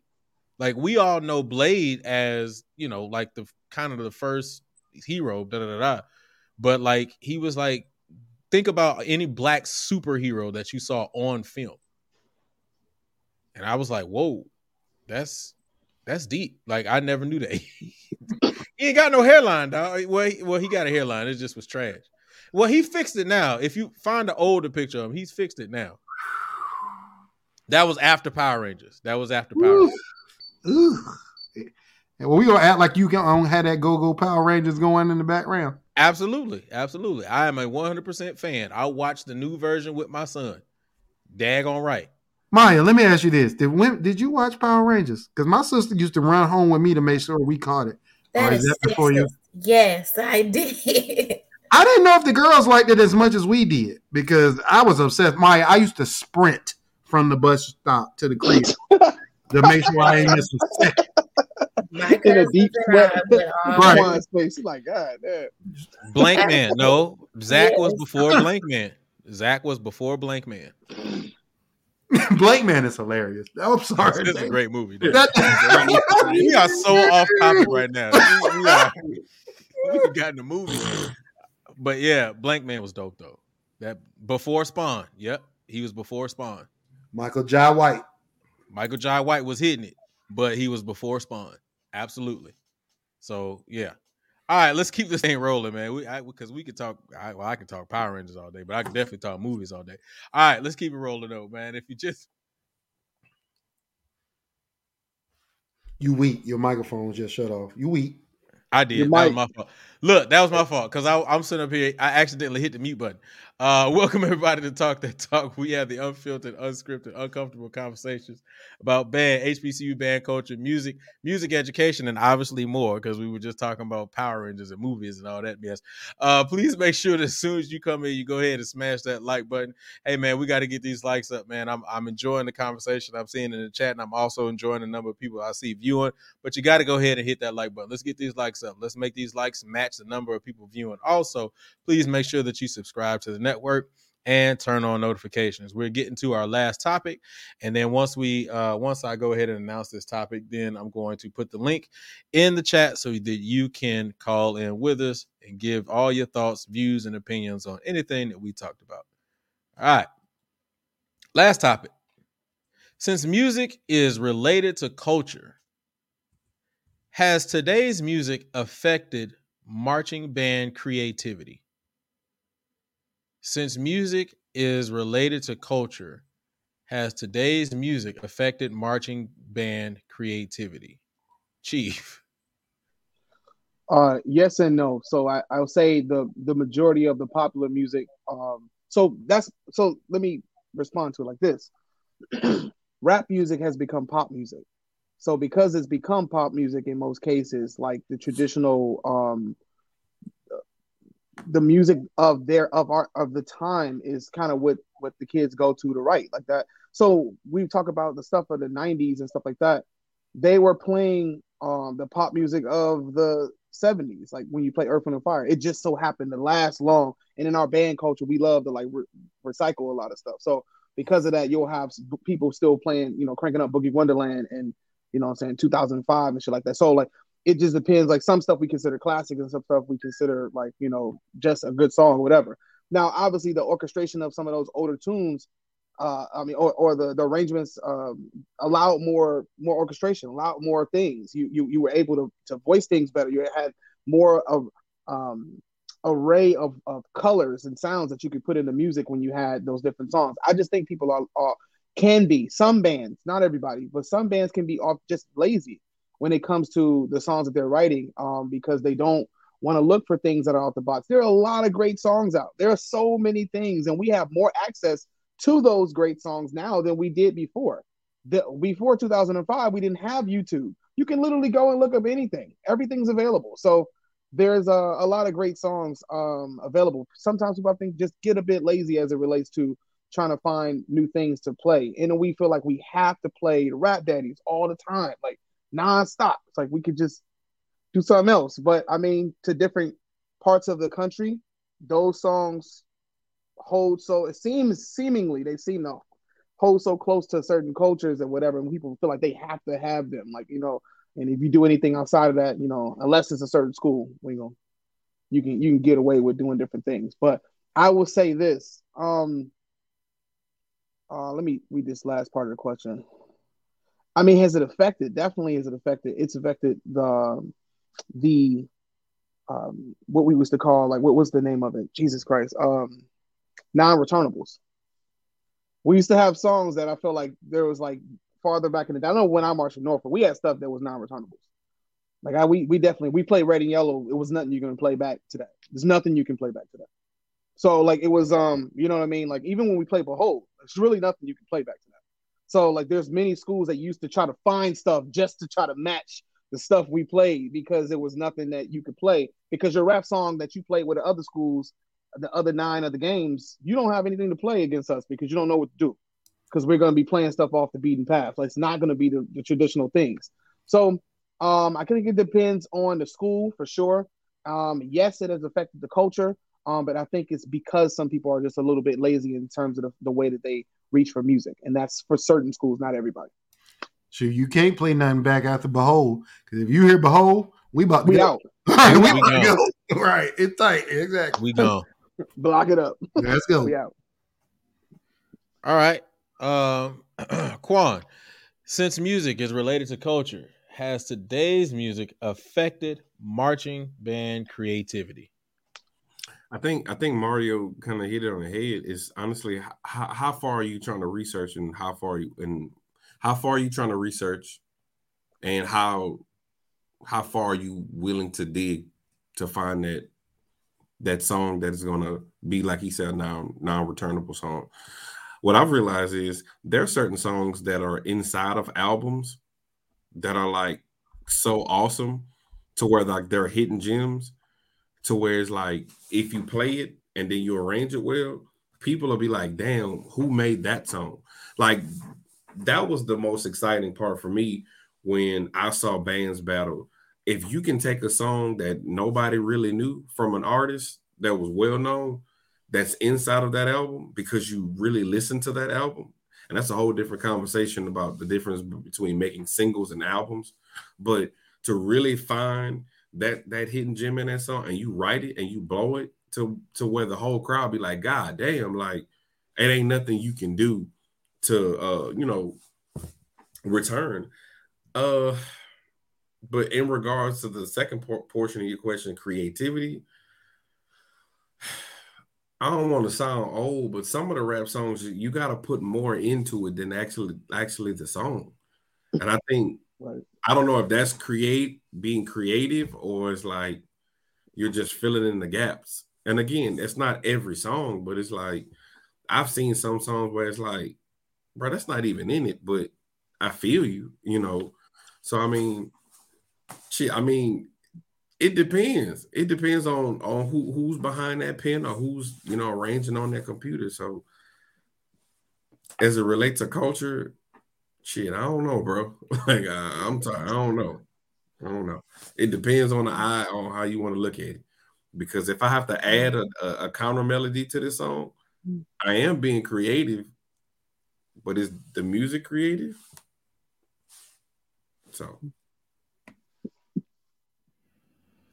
Rick, since music is related to culture, has today's music affected marching band creativity? Yes and no. Yes, because as Mario said, people just picking the. Okay, I'm gonna be so politically correct on this answer, Mario, because I'm tired of getting these weird. There is a formula, y'all, for being considered one of the best bands, and I'm gonna tell the secret. One of the parts of the formulas is you have to have a large book. People are adamant about going out here telling people how many songs they have in their book, whatever that number is. I have my own opinions on these large books, but that's a whole nother story because you'll never play that stuff in a game. But it's easier to pad a book with 30 rap songs that is literally 16, to 32 measures of music total, as In opposed similar to keys. right in the Similar same minor keys. Yep. Your kids can play in D Chord minor, progressions. right, or F major. Your kids can play E flat minor or E flat major or C minor. You in there because those are the same fingerings. You can play that concert F. You good. So it's easier to pad your book with those type of charts, and then put the second part of the formula, which is high baritones and horns, and a groovy bass line and drum part in there, rather than learning some ridiculously hard arrangement.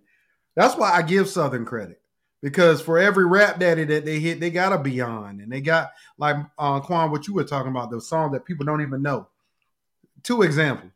I had never heard the song I Remember before. I've never heard that song before, but listening to them play it made me go find the song, and it's a dope track. I think their arrangement is better than the song.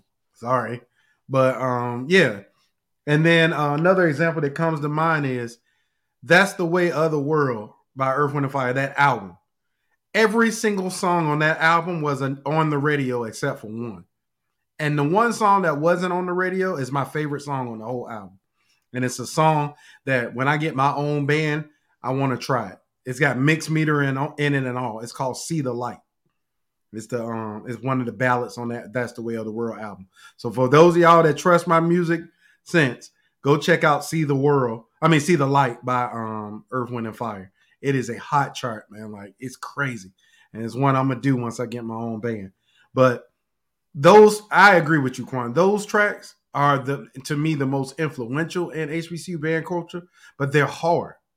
I know a lot of band directors, Quan, that will turn down arrangements because it's going to take too long for the band to learn them. From what you put in them to the actual melodic content to how long it is.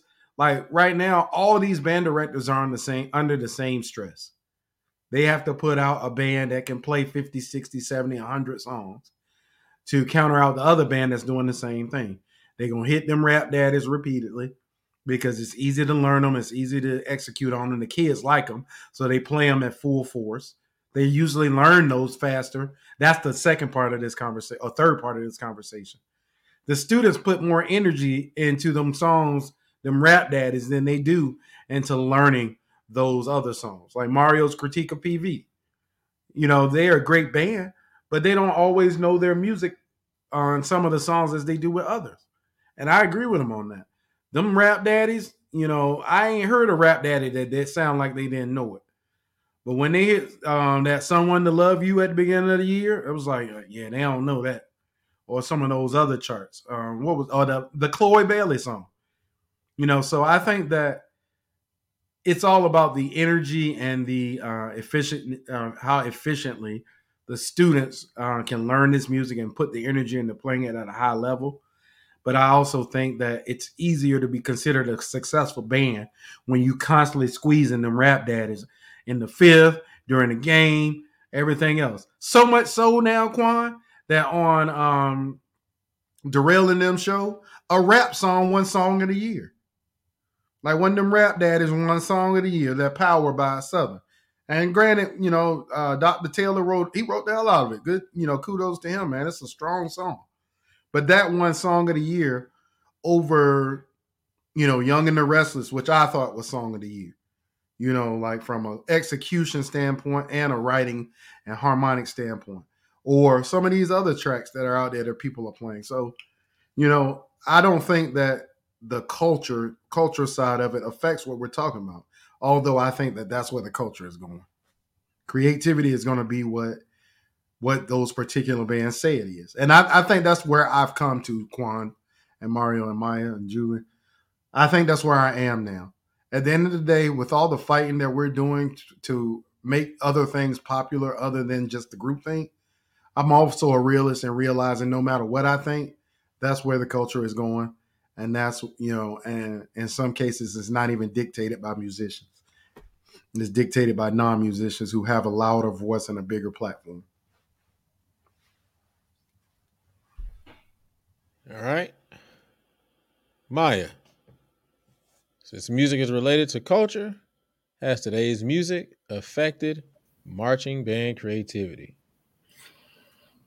So, to me, this is one big cyclical contradiction, honestly, because I'll tell you why. Well, clearly I have no choice but to. One part of it, the creativity, the songs are out there, the options are out there, the more than just the rap daddies or everything that comes on the radio is out there, in which we have, or you all have all mentioned in some shape, form, or fashion. So in that regard, no, I don't think that. Well, yes, it does affect quote unquote creativity in the sense of no, let me not say that. I think it affects not necessarily the band itself, but the staff, because who was putting this type of music or who was making the choices to play said songs or said arrangements in front of the program in itself. So I do think that that's one part of it. Now, the other part of it is, you know, saying, okay, well, sure, if the rap songs are easier to play, that also contradicts conversations that we've had in the past, right? So if it's easier to play, does that make it right? Because if we're going to have a program of substance, if we're going to have a program that is going to push the narrative, that is going to push, I don't care if it is the easiest thing, my band is going to be one of substance. It's going to be one that challenges itself. So are we now disregarding what we've said in the past, that in terms of, how should I say it? In terms of what we produce, are we willing to kind of step to the background and say, well, we're just going to do what the easiest thing because we got to get a show on the field in 7 days or at the end of band camp or what have you? That's a contradiction in terms of that piece of the conversation. If y'all are still rolling with me. I'm a little confused as to how it's a contradiction, because I don't think anybody said that we don't want to play the rap daddies or that we want that to be the basis. I think we're all saying, while those songs are important, you know, like I like a good rap daddy just like anybody else. Matter of fact, from that conversation we had with Justin, because he told me I'm not allowed to say that Holy Grail is the only rap song I like. I went back and listened to Holy Grail, and it's still my favorite rap song I've heard, you know, from all the bands. So I don't think we're saying that. I think we're saying in addition to having a nice rap daddy in your book or 10, you can have how many you want in your book. Don't let that be the basis of the fifth quarter. That's been our argument the whole time. You can have the zero quarter. In my opinion, the zero quarter is all about them rap daddies, because you establishing, you know, who you are as a band. It's kind of weird to me when I hear bands playing ballads and anything in the fifth quarter other than marches and them rap scuds. During the game, play whatever you want, but in the fifth quarter, that's what that is. It's a showcase of your band program. And if the only showcase we hear is them rap daddies, you're not showcasing anything. I mean, people ain't going to like our comments, but it's true. Rap daddies are easier to play and learn than any of them other songs. Like, you put Beyond, the Southern Beyond, against, you know, some of them rap daddies, it's not even close as far as the difficulty level. So yeah, exactly. So I think that we're kind of now saying the same thing, because so if we're talking about the creativity, right? So like when PV plays Cell or Genesis. Now, I have not looked at the sheet music, so I cannot be the first to say like whether these are more challenging or complicated pieces versus not. I would assume it's Yes, I could be wrong. But I'm saying, so if we are willing to say, okay, the creativity, if there are songs that are out there that are more challenging, but we choose, or the from what we have seen, based off of the evidence, we are we're gravitating more towards rap songs or the easier or less challenging pieces, because it's easier to build a grander book than have select pieces of greater challenge, or that take longer to learn, or that takes more instruction to be able to depict correctly. Then isn't that the contradiction towards the sense of creativity? No, because Maya, in those instances, people aren't playing those songs in the fifth quarter to flex their musical chops. They're playing those songs to flex their muscle. I'm louder than you. I'm more aggressive than you. So, like, the thing that always gets me, Maya, is a band will go out there, they'll play the most technically proficient song ever, like Mario talked about, the non-returnable songs. They'll go out there and they'll play Get Away by Earth, Wind & Fire. That used to always be one of the go-tos that people would do because it was 16th note galore. They would go out there and play that, and the next band would play a Rap Daddy back because they know the crowd is going to go, ooh, ah, high baritone, screaming mellophone. Like I said, it's a formula to what is considered successful now. So it's easier. More people now, Maya, in my opinion, this is not the opinion of the band world, this is Rick's opinion. More people now are concerned about what the internet says than what their integrity is as a program. If any program that I'm involved in ever, I don't care where it is in the world, we're going to hit them rap daddies. But we're going to hit them rap daddies after we learn Get Away. And learn Get Away at a high level and be able to perform it at a high level. And not only be able to play Back That Ass Up or whatever the song is we're playing at a high level. You know what I'm saying? Like, there has to be balance. And I think that's what we're saying. We don't see that balance anymore. We see bands play. You just showed your age with that. Hey, I don't know, bro. Like, hey, but like we see bands. My Cash Money chain. Say, right. Gangsta Bitch and Millionaire Dreams. Bro, I want to hear Never Satisfied. I want to hear all them joints. Like, that's what I want to hear in the fifth. We don't get that no more. We get out of tune attempts at ballads. You know, usually it's the most popular song of the day, so I get that part. That's cool. I just wish they would pull the tuner out. But we get, you know, an old rendition of something that band has played for years, and then we get 3 rap daddies in the fifth. You know, I'm sitting there like, and it be songs, Maya, that you've heard before. It's not like they hitting nothing new. Like, I thought the whole purpose behind a 100-song book was to have some variety. This week you get one thing, next week you get another. And then the last thing I'll say too, Maya, responding to what you said, you brought up Genesis and Sale. Genesis served a particular purpose and probably still does. I don't know at PV. Mm-hmm. That was that loud, I just got, like, bitch, that's that song. You know what I'm saying? Like, and then Sale, we used to always play in the fifth quarter. We actually, in my opinion, squeezed it because we played it too much. But Whoa. It was one of the most. I don't disagree with you, but you squoze that happy too. So yeah, that was you. What else were we gonna play? Well, see, let me ask.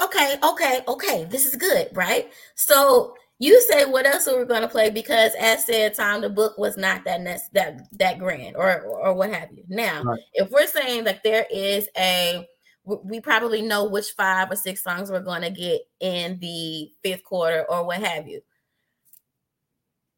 Whose fault is that? Because it's not like the band says, "All right, Prof, let's play whatever." They gonna say that, but at the end of the day, who called a song? Oh, that's a great question, Maya. I'm glad you asked that question. Because you know why, Maya? I was never gonna put the band out there to sound bad. Well, sure. So that's the band's fault. Because if you learned that I Don't Want to Come Down that Julian wrote, that had been passed out and been out on the stand for months and never got learned, sorry, we ain't going out there and playing it. And that's why I love what Dr. Zachary used to do. Sometimes Doc would say, run that song anyway. I don't care if we don't run it. Embarrass your ass. Right. Because Maya, you and I both know that in our tenure, there were a lot of songs we had. Secret Garden sat in the band room for a year. We read it at spring band camp and never played it. Because people learn, and this is just specific to that, what they want to learn, what they are interested in. Yeah. And that's why I fight against it so much. There's so much great music, Maya, that could be exposed from the HBCU level that doesn't, because it's not them rap daddies. Every time Remember right. Go ahead, Mario. Rick, remember that Go Mighty Spartans? Oh my God. Awful. But then we learned this is the way we ball. Like that's the one and that's like the worst rap daddy I've ever heard. In the ending.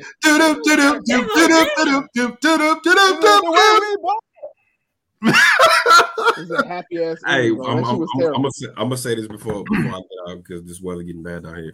I'm gonna say this. So the question is, as a director, what are you willing to sacrifice?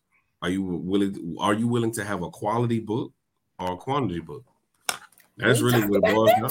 Yep. That's the whole point. Well, I can tell you for me personally, Quan, when I get my HBCU band, we're going to have a 50-song book.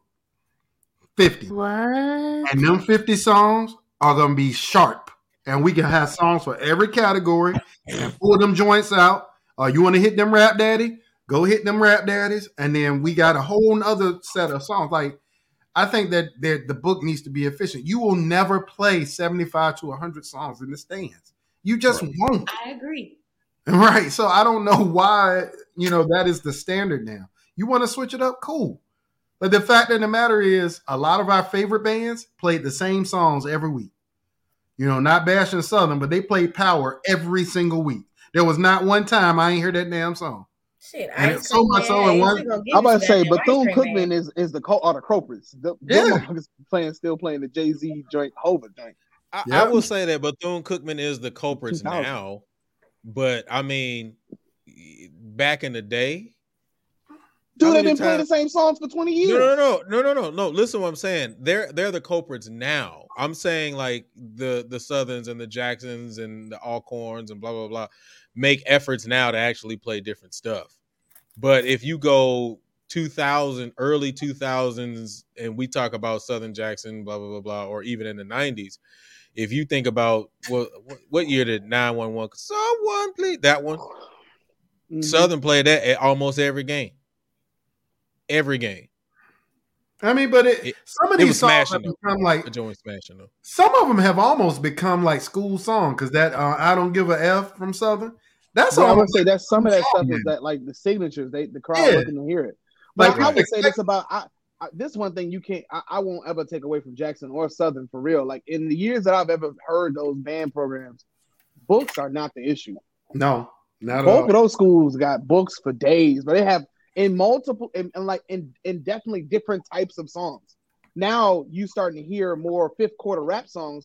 So from my experience, and I'm not a Southern aficionado, but a lot of times I used to hear Southern. They were playing different things in the fifth. I didn't always hear rap songs. I mean, felt fourth, second half when you was really getting into it. Like I think when the SWAC, I think some of that happens because of SWAC rules too, not being able to play during the game, and that changed the way certain songs were, the time to be able to play them and stuff. So I think that definitely has something to do with people playing more of these rap songs in the fifth and the SWAC because they didn't play them during the game. So they're going to get them out. They really want to get them out. And then I think the other part of it is Mario, what Maya was saying. Maya said it at the beginning. It's all about what the people choose to play. Because a lot of people might not know who Lucky Day even is. So I can't expect somebody to play Lucky Day if they don't even know who he is. Or Yebba or, some of these popular young artists from this time that are making great music. Anderson .Paak. I haven't heard many people play his music. I heard that Silk Sonic stuff, and it brings up another point. I think it's a reason why people like Silk Sonic so much. Because it's the first time we've heard people play real instruments and music in a long time. I said that a while ago. Yeah, it harkens back. I said the same thing, bro. Yep, I've been saying that for the last few years about Bruno Mars. Yeah. Yeah, that's why I love him. But my issue with Bruno Mars is all he did was rip off Bobby Brown. But we can talk about that later. But at the end of the day, but it's true though. I mean, if you think about even just when Fine China came out, everybody was hitting that joint. When Locked Out of Heaven, not Locked Out of Heaven. Was Locked Out of Heaven? What was the Bruno Mars? That's Bruno Mars. Yeah, that's Fine China was Chris Brown though. Yeah, I know. But I'm just saying when it came out. I'm just saying when it came out, it was something with some substance in it, so everybody was like really hit. Yeah. You know what I'm saying? So yeah. Like the thing is, like you listen to Silk Sonic, there are chord progressions in there that people haven't heard in a long time. I ain't gonna say before, they haven't heard in a long time. So when it goes to those, you're like, oh my god, okay, that's hip, because we're used to hearing 2-5-1 in every song, and in some cases, just 5-1. Like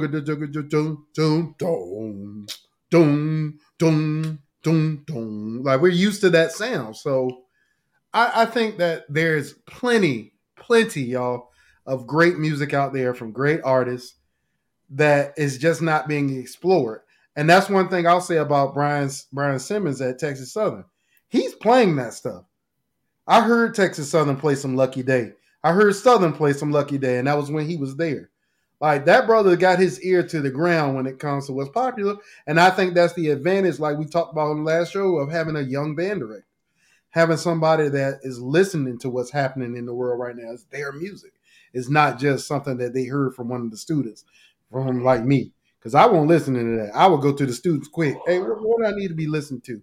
What I need to be writing? Because I ain't know. I ask my kids the same thing all the time. When to stay current and not be, I know that I'm not the same age, the young hip band director. Like, you know what I mean? Like at some point you just get disconnected. I mean, and so you got to stay current, and the only way you stay current is by talking to the kids that's in now.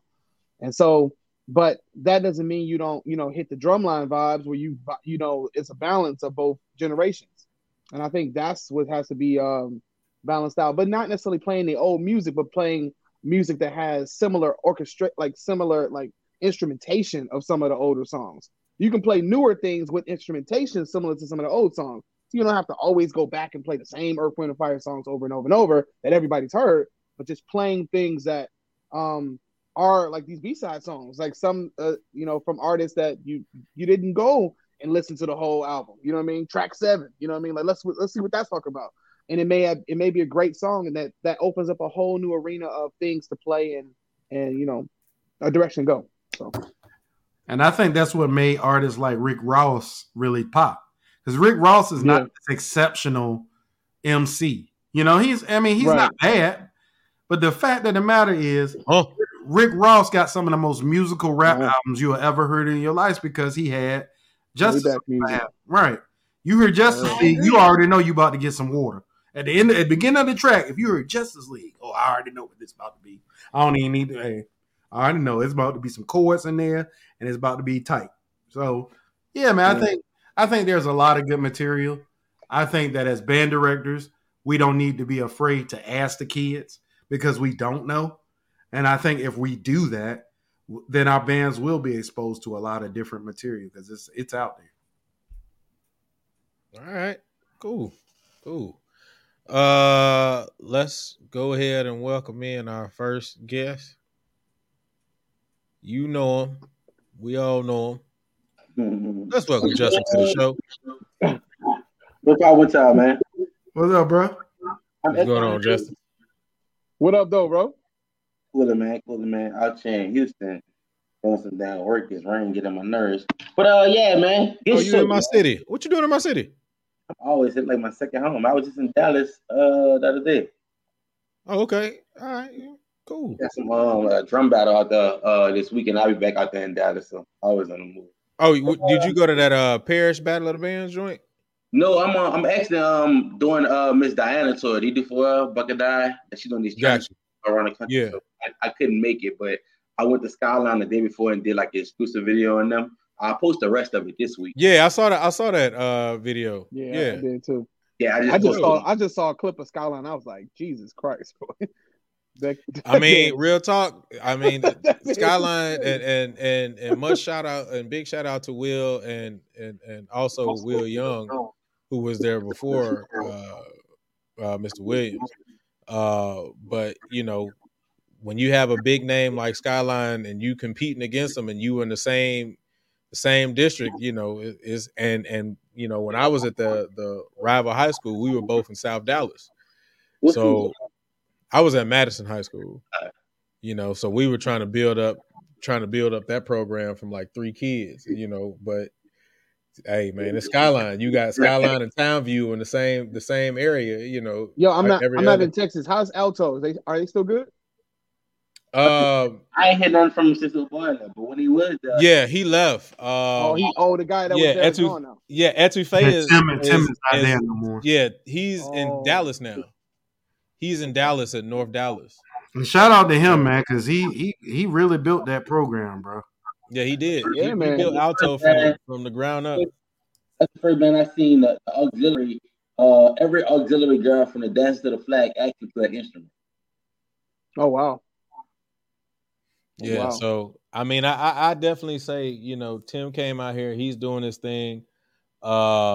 Will came out to SOC, he's doing his thing. So shout out to all the Dallas directors who are doing some great things, man, and most definitely. So it's great that you shine that light on Skyline, man. But yeah, man, what you got, bro? Just 30 little questions. First one, how has COVID changed education? Y'all said some great points, but I was just talking to my cousin the other day who was in 7th grade, and I was just thinking, like, bro, like, I don't want to be harsh when I say this. I just feel like college ain't changing, right? College curriculum to get a degree is not going to change. You can't grade nothing on the curve in college. You got to go through the process, right? A lot of these kids are really going to be either behind or not know something valuable that they should know. It is what it is. Like, computer learning is cool now, but some of the kids were just checking in. These teachers ain't even like really grading, right? You show up, we'll give you whatever grade it is, but like it's putting someone behind and passing them along. You know what I'm saying? Like I was a student who got kept back. I was terrible in school, you know what I'm saying? But I even know what it feels like to be retained and not know what I'm supposed to know on a certain grade level. You know what I'm saying? So I can just imagine that like times 20 with COVID and it not being their fault on top of a lot of parents not even like really giving a damn if they own a computer learning or paying attention to what's going on. You know what I'm saying? So like if you ain't got private school education, it's gonna be hard for a lot of these schools to a lot of these students to either like know what they're supposed to know on a grade level. Versus COVID exposed a lot of resources that these schools have and the government been having for a long time. Like I remember verbatim, like in high school when we used to have to like go get these little computers, do a little programming that make sure you plug the computer back up, make sure it's charged. Y'all let these kids take computers home now. Y'all been having resources like that. Y'all been able to give every kid Wi-Fi because y'all doing it because y'all need the government money to keep y'all school systems running, y'all charter schools running. So it exposed a lot, just like I think it put us behind a lot. But it's a balance between negative and positive, no matter how you use it, if you're concerned about your kids. So that's my take on that. Are we slowly moving in a culture where no one cares about music? I'm gonna say no to that because we always gonna care about music, the type of music that you would play. Rick, you did a statement, but when you say you feel like somebody is just a new version of Bobby Brown, boy, and that's not the first time I heard that. Like I heard Mars. Bro, that last album he came out with sounds like a Bobby Brown album through and through, bro. Like I heard it and I was like, this is a dope ass album, but this sounds like B Brown to me. And I've been on it for years, bro. So yeah, he's more of a Bobby Brown, James Brown mix than he is Bobby. Bobby and James Brown, if you put it together with his stage presence and the stuff he does on the stage, the way he dances, the inflection of the horns. Bobby wasn't big on horns. Bobby was big on himself. But James was big on the horns in the band. So that's why those two together. But his sound, like his actual sound, Mario, to me. James Brown, if you go back and listen, I get what you're saying. Album. Like think about some of the stuff from that the Unorthodox album. Some of that stuff is very James Brownish. Listen to I agree. I agree. Dripping and Finesse. Listen to Dripping and Finesse. I totally agree. And listen to Every Little Step I Take. Dripping and Finesse and listen to Every Little Step. They sound like the same song to me. The whole album was a 90s, late 80s, early 90s dip. You know what I mean? That's what it was. Yeah, I mean, one of the things I would think about him, though, the thing I don't like when people talk about like Bruno is that it's not like Bruno doesn't say this. Like Bruno will tell you, I definitely got a lot of my influence from. He'll name these people. The same people we talk about, he will say it. People make it seem like he out here trying to steal the culture, act like he created it. He will say, "Yeah, I like definitely tried to emulate my sound and style from these people." Like he admits it all the time. Yeah, and I guess what's crazy about it is, even if you write Rick, like I'm saying, it's okay because he's the only one who giving you a reminder of what music could be. You know what I'm saying? I should, because Bruno got stuff from A to Z, and I feel like when he's bringing it, he's making it okay for younger generations to go back and appreciate old music. And we know we're gonna put a Bruno one on our track. I even feel like that about what his name is. That boy name is The Weeknd. You know what I'm saying? Weeknd be having some little licks in his music, like, wait, where you get that from? Like, you know what I'm saying? So I feel you. And you can tell The Weeknd listened to Prince once or twice in his life. And and I talk about the usage of the products, and it most definitely can bleed through his music. It was like his music culture today has music. Hold on, music is related to culture. Today's music affected by any a band's creativity. I'm gonna say no. Bands are gonna be creative to whatever generation they have. You know what I'm saying? So if it's a rap tune generation, that's the music that we're gonna have. We see like we just said, a Bruno Mars tune is gonna get played if it's out right now. I feel like I laugh at it when I hear older bandsmen talk about it, but like in today's culture, having an old school hit in your book is like the haymaker. You know what I'm saying? Like you gotta answer this versus back then back in the day, all of this was being played. So that's why when I hear old people compare their music, I'm like, damn, all y'all music is one of these, and our music is like 1 or 2 hours one of these. You know what I'm saying? It's like, dang, it's crazy that y'all say that. So I guess it's just a matter of the times, but at the same time, I think Maya said it. They put like the samples of old school music in these rap tunes. You know what I'm saying? And that's what kind of make our music hit. Because I'm not gonna lie, I'm still sticking to what I say. Some of these rap daddies be hard to play. You know what I'm saying? It may not be all of them, but like the licks and like sometimes like the high B flats you want, the baritones and the runs that you're giving them, sometimes they'll skate on them because it's just not saying impossible, but it's very tiring within the music. So yeah, man, I had to say about them 3 questions, man. Great show today.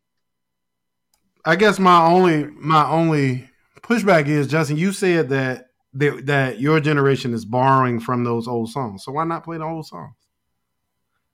Well, one, because they don't, like you just said, they don't know where the damn old songs come from. Let me put it in perspective. So a lot of people compliment my sound on my videos, right? I cheat. I'm a rapper, and I was a rapper. I use Pro Tools. Whatever I think I'm gonna use to hear what I heard there, I'm gonna give you that product in my videos or whatever. Where that come from? I was taking a music appreciation class, and it was the boringest class ever until we started learning about like Gregorian chants and stuff like that. And like, because I would call it, if I'm looking for an instrumental, I'm gonna call it haunted choir. You know, that would sound like to me, a haunted choir. But then I forget to do it now. I want to say it's Bach or somebody. Meek Mill, his intros, we know his intros go crazy. Hold on, wait a minute. He used the whole damn sample of one of those songs that he just like sped it up a little bit. I know he used Mozart's Requiem on I can't forget what song that was. I think about it. Yeah, Mozart's Requiem, and he used a bunch of them. So everyone that hit, he using the sample for. He think I'm gonna go play Mozart's Requiem forever in the fifth. I'm gonna play this Meek Mill and add this call and response and this tuba break. You know what I'm saying? It's just hard to play, but I mean, the answer to this, I don't think they know a lot of the licks come from to play the music. You know what I'm saying? The band are getting younger too, Rick. So Lord knows. There we go. Oh my God. Yeah, no, I think at the end of the day, for me, man, me personally, I know I don't know everything. So I want to know as much as I can. So I go back and I do research, right? If I don't know a song, like if somebody says, oh man, I didn't know what Carry On was at Norfolk State when we played it. And I knew that was one of my favorite songs. So I went back and I found the George Duke version of Carry On. And now I know, you know what I'm saying? So I think that's more of a personal thing than anything. I'm not trying to push my beliefs on nobody. I just think it's important as I'm a music history major. So for me, I think it's important to know your past, to know where you're going. And I think at the end of the day, there's a lot more music and from this generation, doesn't have to be that old stuff. Like I said, that can be explored with just a little more attention to, research and actually putting that extra work in that we don't want to do. As band directors, we don't want to sit down in no computer and spend hours just listening to music, but we do it because that's what's going to give us that kind of edge against everybody else. So I'm not against that type of work, bro, to be honest with you. And I'm not against bands that don't want to do that work either. They don't want to do it, cool, especially if they're a successful band. But the best bands, like we talk about Southern, we talk about Jackson, Norfolk State, and some of these other programs, Tennessee State, they all will hit you with them rap daddies, but then they're gonna turn around and give you a little spice of something else.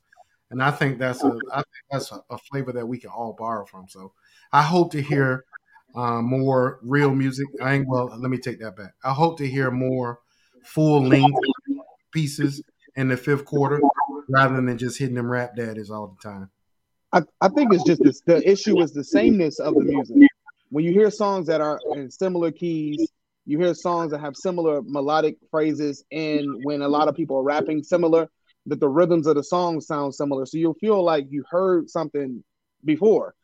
What it's coming down to is not necessarily doing old songs, but having songs that have melodies and counter melodies and moving bass lines, or people actually played the bass, or at least if they were playing synth bass, they were moving, and it wasn't like just 808s and just like boom, boom. And you got to do so much creating of on the chart where you don't even know the real chart anymore, because all of this, you got to make up mad stuff just to make the song sound like something. And it no longer sounds like the song because you did too much to the tune.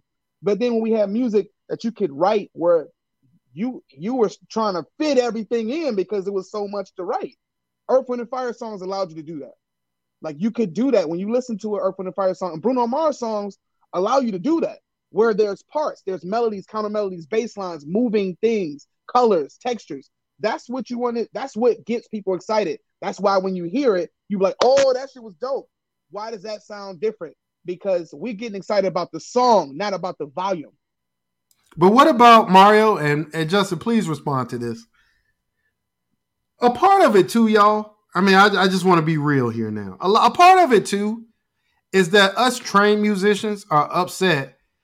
Only in music, y'all, do you get to skip the training part and go straight to being a professional musician. Right. You can get a keyboard and a computer and do what we have went to school for years to do, trained and worked our asses off, got cussed out by Miss Sanders and Mr. Adams, all those things to be able to do.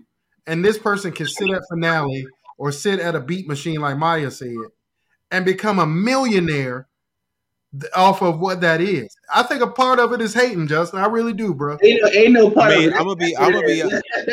I'm gonna be honest with you, Rick. I mean, real talk, what you're saying, and I didn't even think about it until you just said it.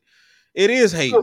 Because as a DJ who started out on a belt drive turntable, a Newmark belt drive turntable, a lot of people don't know what it is. A person who had to carry crates and all of that, like really go through that whole process, going from a belt drive to a direct drive to a 1200.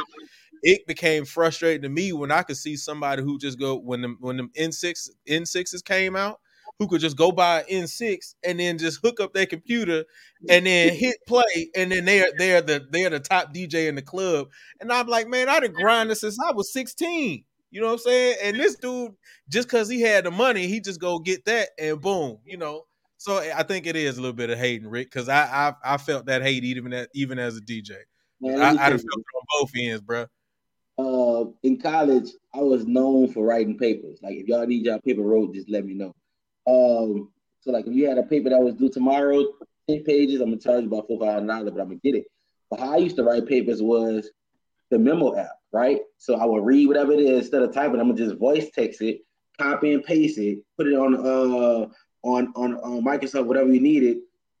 Styles do wrong, whatever the font context you need. Now I got 10 pages on something that I actually said versus type, and you wonder how I got it done in a day.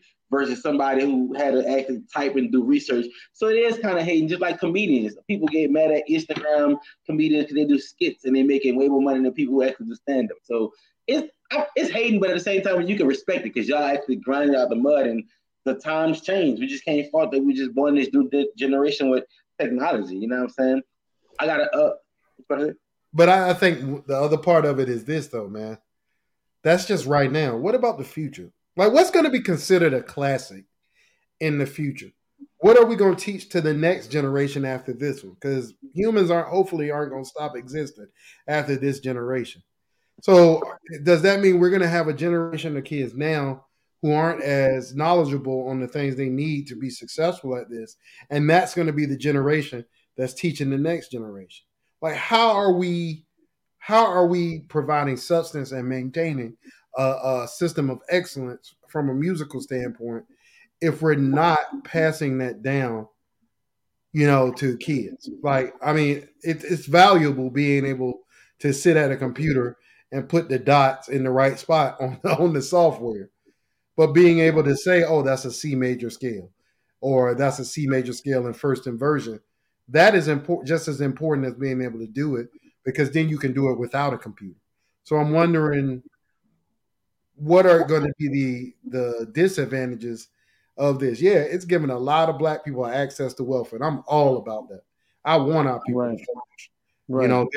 Like, people get mad at me, Justin, because I call Soulja Boy a genius. I think Soulja Boy is a genius. I think he's a genius. What other, like, I don't know many Black men grew up in the hood and were able to find one thing and get themselves out the hood and become a multi-millionaire doing it. Like that, like, we look at Jeff Bezos when he did it with a book company, and oh, he's a genius, he's this and that, but we won't give the same credit to a young man that came from the hood to say, I'm not going back. So to me, I put those type of people in the same class. So I'm wondering, what is the disadvantage that's going to come out of it?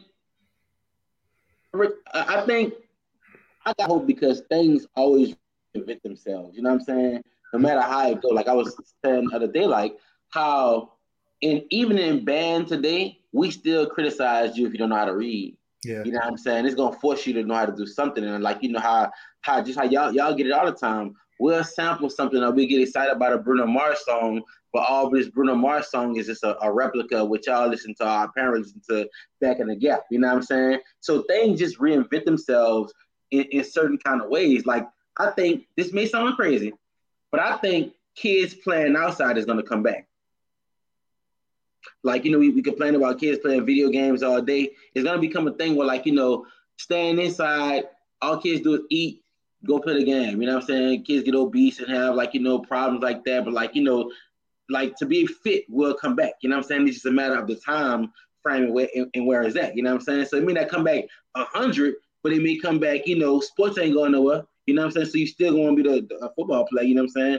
This technology changing. Instead of me having to ice my knee, I can go put it in a wraparound that has a chamber that actually massages. You know what I'm saying? So it's not gonna come back 100, but I do feel you for having concerns about the future generation. So my just hope being things just reinventing themselves and giving us some type of taste from the past. But besides that, I don't know. Maybe you got something, Chief. No, man. I hear a lot of kids who tell me they don't like the music either. So it's not like, I know for me, man, I like stuff current, old. I like all type of stuff. And I mentioned this on a ton of shows that I have a bunch of different interests. You know what I mean? I'm listening to all types of genres of music, whatever artists. Like, if I like it, I like it. I don't have any type of, like, it got to be from this era. I'm just saying that the only thing I'm saying is that I like melodies, though. So songs that the melody attracts me, I'm gonna get into it. If I feel like the bass line is rocking, I'm gonna get into it. I got that. Those are the things that pull me into songs. And then, you kind of figure out where you go from there. But I'm saying, when you hear something over and over and over, you feel like you've heard that a few times, then that's when it comes redundant. Like, there's a group from the 2000s, I always joke on them. Jagged Edge. I feel like every song they did was in the same key, bro. Every song sound the same. Think about Jagged Edge, bro. All their songs sound the same, bro. And that's from another generation. I mean, but I don't really, they want my favorite, you know what I'm saying? Like, so I was like, not everything that's past is good. Please don't ever believe that is trash. I think there's great musicians, like actual musicians, who are pushing the envelope in every type of area. What I'm saying is the stuff that gets promoted sometimes is not those people. aren't those people, the people who are really putting, like being creative and pushing the envelope. Like you were talking about Tyler the Creator. I love Tyler the Creator. I think he's a great artist. You know what I'm saying? I think like there's a lot of people out here doing that thing, and I'm just hoping that like you said, Justin, that there is a shift in appreciation for music education for the sake of my damn job, for the sake of all of our jobs and people who are in education. We want to be music educators, but these kids don't want to play instruments no more. We're gonna be tight. If you ain't teaching in Texas, Florida, Alabama, or Louisiana, then shit, what, you just don't have a job or something? Like what? You gotta have music education, man. So like I'm hoping that it does too, for the sake of what I do, brother. And I'm glad you spoke on that.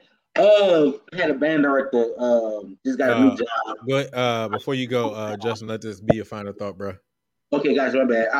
All right. On this, I have a question for y'all. I'll talk about that later. What will it take to make marching band exciting again? On all aspects. Like, for example, whatever made you like, oh, I want to do the band. Or like everybody have their own thing about why they did the band. By the way, Rick, I'm a 49ers fan. Thank you very much. What will it take for marching band to get excited again in this new generation? Like everybody have their thing. I can speak for me. I'm gonna get off and try to answer the question. I like the big boom of bands. A big band coming down the street and a sound that just get everybody like, I want to do that. I don't know how I'm gonna do it, but I just want to be a part of that somewhat. Like the big boom sound is just when it at the peak of music, when it has it open, the volume and like the beautifulness of a song, like a peak of it, or either like a woo, like a tuba just cutting the song and make it go crazy. So what would it take to make marching band or what we do exciting for the masses, I guess? So I'm going. I think marching band has always been exciting for the masses. I think the movie Drumline helped even more to make marching band exciting. I'll say movies and TV shows. So I think seeing it more in popular culture is one. For band members, for kids, the ones that we are trying to attract, I don't think there's anything that will make it more exciting again to the level that it was in the 70s, 80s, and 90s. You know what I'm saying? Early 2000s. I think those days are gone because I don't think this generation of kid has the patience to spend years developing an embouchure. I just don't think they do. I think some do. You know, I think there'll always be some aspect of music in schools. It's just going to be small. It's easier to sit down at a computer and get good at coding. It just is. It takes years to develop an embouchure and be able to sound great on your instrument and do what Southern University and all these other schools are doing. That takes years of development. So from a standpoint of our audience, the people we choose to entertain, what we do will always have a for the people that we're trying to attract to do what we want to. It's never going to have that popularity ever again, bro. It's just not. I think. Go ahead, Rick. I was just going to say, so much so, why doesn't a band like Mint Condition exist anymore? You know, Mint Condition, we all know who Mint Condition was. They were legit. But those type of bands don't exist anymore because music companies aren't financing that type of operation anymore. You're talking about playing multiple people. You're talking about transporting all that equipment and all that stuff, man. It's a big operation.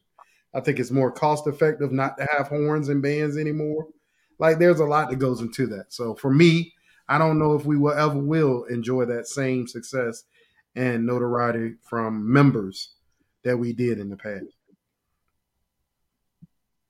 I think in order for that to get like that, you need the popular culture thing. I think is important to have more bands seen on to spread what we do and have somebody that's an important figure in pop culture push the message of music education or like playing in bands and stuff like that. Because there's kids like I don't know the number of kids who join band because of Drumline is significant, bro. So you can't. I would never take away the fact that if you had something that really met people where they were now, that was a dope ass movie concept or like these TV shows that I think PB's coming out with a show. Like having this stuff to be more part of normal culture, I think the kids will get into it. I don't think at all that they don't have patience. Kids play video games. They have a ton of patience. Because I can tell you right now, I don't know how to play Fortnite. That shit is confusing. and my They son just be got killing it. patience for the thing that they want Right. to be That's engaged exactly. So I'm But it's saying the difference between patience and difficulty, right? Like patience, like learning to play Fortnite, Mario. If you actually had the time to sit down and learn how to play Fortnite, you can learn it. It's not that it's difficult; you just don't have the time to be able to do that. but I'm It saying is to be difficult a gamer in general, though. right. To I be a mean, but gamer in that's general, not even if it's not that, you're what I'm saying. If you gotta if you're a video gamer, you will always find it. It's always going to be a new challenge because there's games constantly coming out. So if there's always something new to learn and build on the game.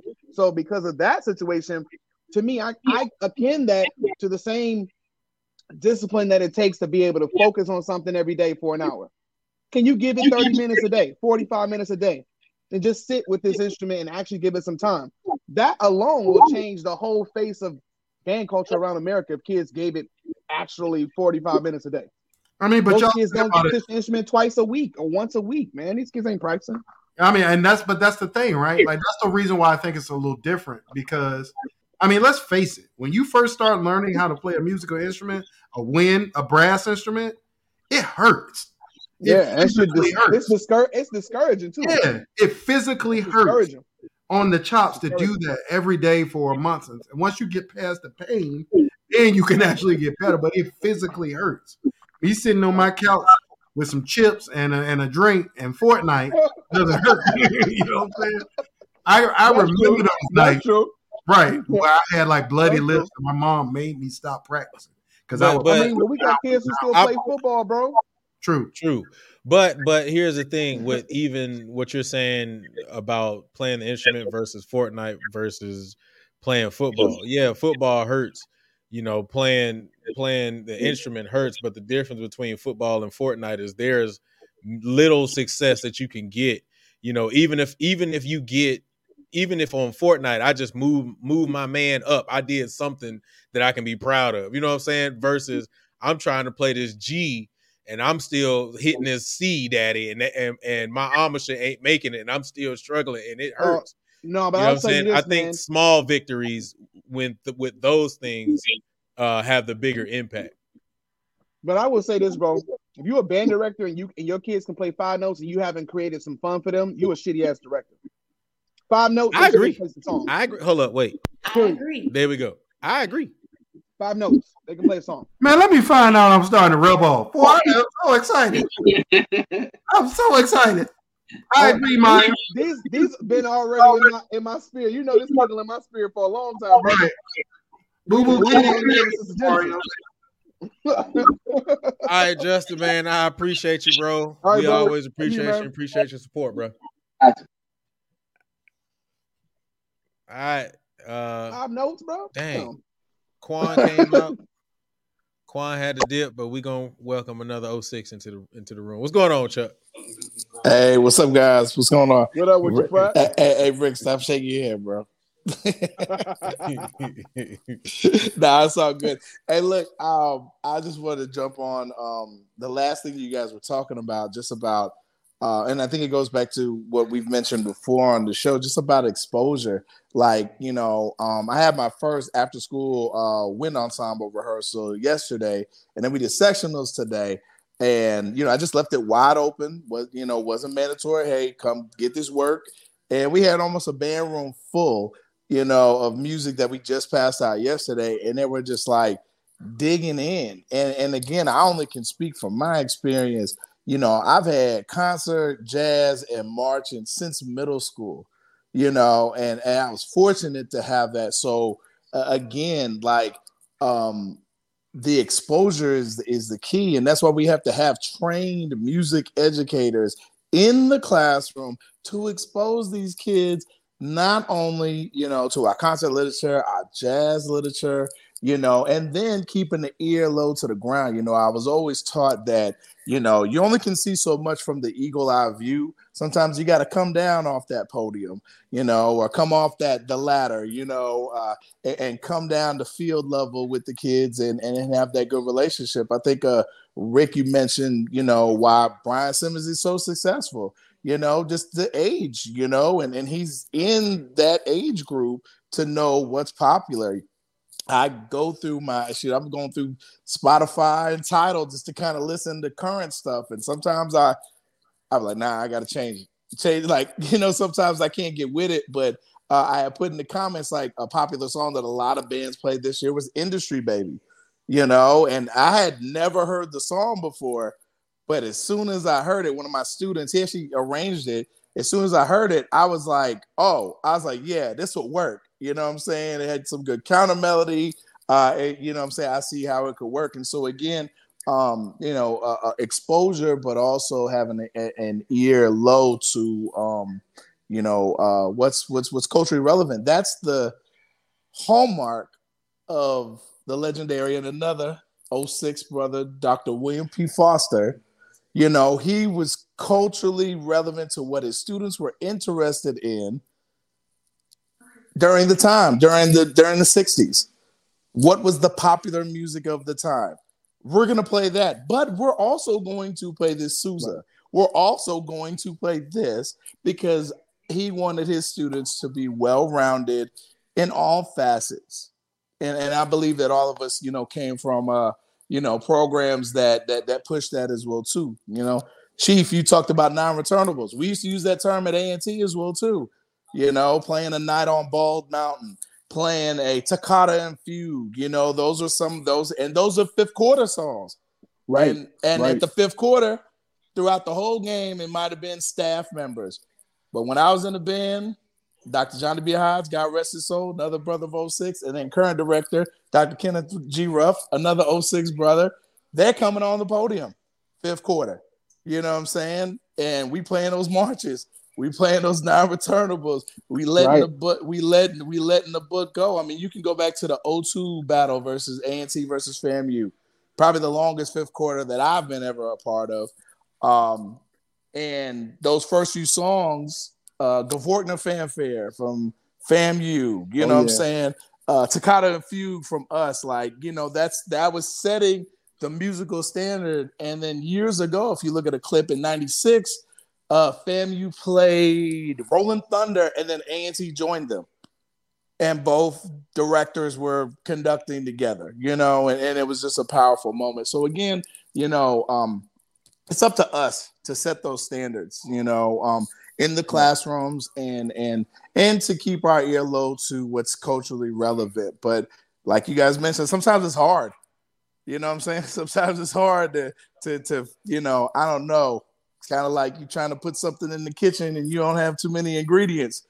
Sometimes you're dealing with a syrup sandwich, But you touched on something. Right. But you touched on something real quick that I try to, or I want to bring to light, the camaraderie for excellence, right? Because I think that the interesting thing is, and I'm not saying that there's not camaraderie across the board, but what I am saying is I don't think there's a camaraderie for excellence. I think there's a camaraderie for entertainment.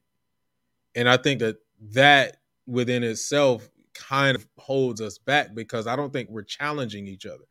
But that's exactly what I said at the end of the last show. If all these influential band directors across the country came together as a unit and defined what Black excellence looks like, it would take a lot of the headache. You can do it however you want to do it. But if we're all preaching the message to our students as a unit, you must play in tune. You must do these things to be a great musician, not just blow your brains out. Then there would be a standard of excellence across Black bands. And that doesn't exist. I don't know if it's ever existed. I think that because all of the band directors came from a different generation where they actually taught musicality, they actually had to participate in one ensemble as well. It was understood. Right. There was no exception. It was understood culture. It was understood. Right.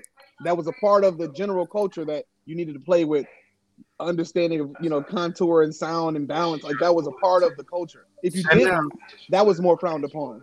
And it's a bunch of band heads, y'all. This is the thing we haven't said. It's a bunch of band heads that are now band directors.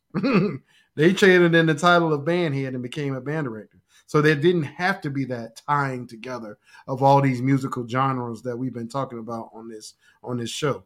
There wasn't a competitive aspect where, from a standpoint of I know this piece. The competition comes because I chose to play this piece in wind ensemble, and you may not have known about it.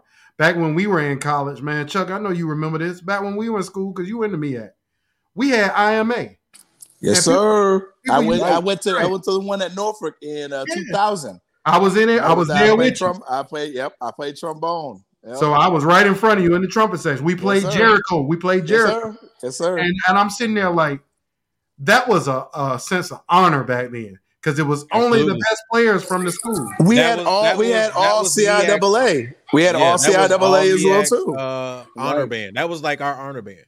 Yeah, well, that see, the time. IMA, the IMA was the old CIAA, which had, I'm saying, Fayetteville State, A&T was in the old CIAA, Howard, Hampton. Norfolk. Norfolk, because I know Norfolk used to come to Fayetteville State all the time. Yeah.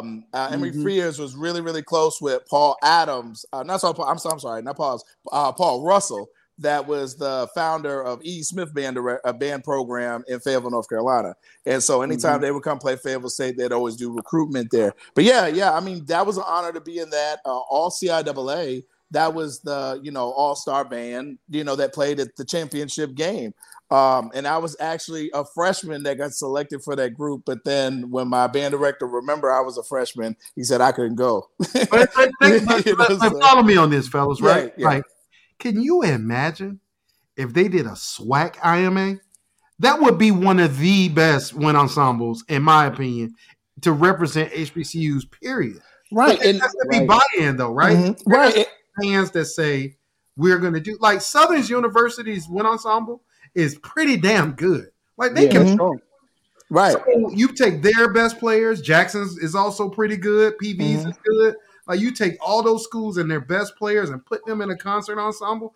I mean, obviously, you know what's going to happen because we all went to HBCU. First thing you do is start talking that shit. Because what happens is, like, you remember this, Chuck, at IMA, they had seating auditions. Oh, for sure. I did my audition with Paul Adams. Yeah. Same with us because I was playing clarinet in the wind ensemble, saxophone in the jazz band. Yeah, all of that, man. Right.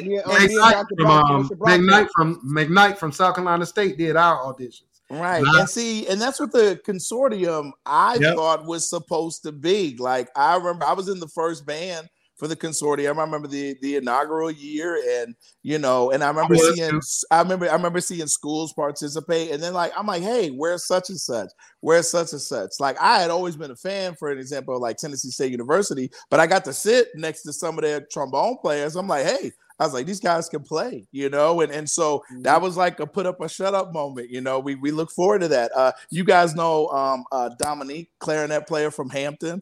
That's what I met. She's Cass Tech. That's my girl. We played at Cass together. Right. Yeah. And so she's a bitch. But here's the point I make, right, Chuck, by bringing that up. Yeah. That is a way more constructive and beneficial form of competition rather than getting online and talking shit about each other. That accomplishes nothing. Right. Shut up or shut up. You think you better than me? Come to IMA and audition. You beat me in the audition, you better than me. Right. I mean, it was definitely bragging rights. Right. And I love, one year we did a session and there was a lot of Paul Adams, O'Neal Sanford, who else was up there?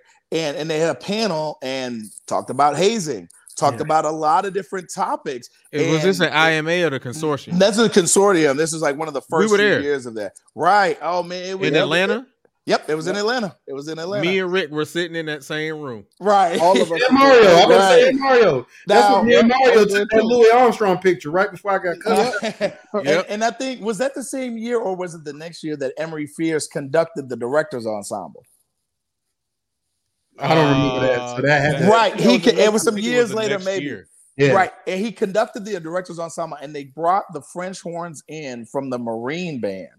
Everybody left that conference wanting to play French horn. Oh, I'm gonna go back and play French horn. You know what I'm saying? Because these guys just like ripped into it. But like you said, it's more of a constructive way to put up or shut up. But then again, you see like the people that are invested, and we all have our own things that we do, community concerts, different events and stuff. I think and Tennessee State is one of my top 5 programs just of all time. And with them not being in, I would say, a competitive conference, it allows them to do other things. I mean, they've been to the White House a handful of times to perform. They just did Tournament of Roses. Like, they're always doing something. And that's another alpha man that leads that program as well. Just got to put that out there. And so, again, it just allows them to kind of do some other things. But I just wish we'd have more participation with that. We did there was a conductors symposium a few years ago. I was a part of that, and that was really good. Brought some different band directors in and stuff. And so, again, it's about exposure, for our students and having highly trained and qualified, but also young individuals too. I think there is a place, we talked about that before, for student directors and staff and things like that. But there's a process. When we cheat the process, then there's things we don't know, and it ends up either biting us in the tail, or we end up kind of just being put in a box, put in a box all the time. Yep. Man, these conversations just make me really appreciate having what I had in high school. Oh, for sure. Big time. I just really appreciate, like, I went to Cass, and I was having a conversation with my students after school. We went ensemble rehearsal today, and I was telling them, I said, we would have 7:15 rehearsal, and you would not be late. You would not be late. I'm talking about 85 kids in a beginning band in the morning. I'm a freshman coming up in this joint with a big old book bag. I wouldn't dare to be. I'm sprinting to the rehearsal because I wanted to be there. I was excited, and I knew that I didn't want to be the one person not gonna be there.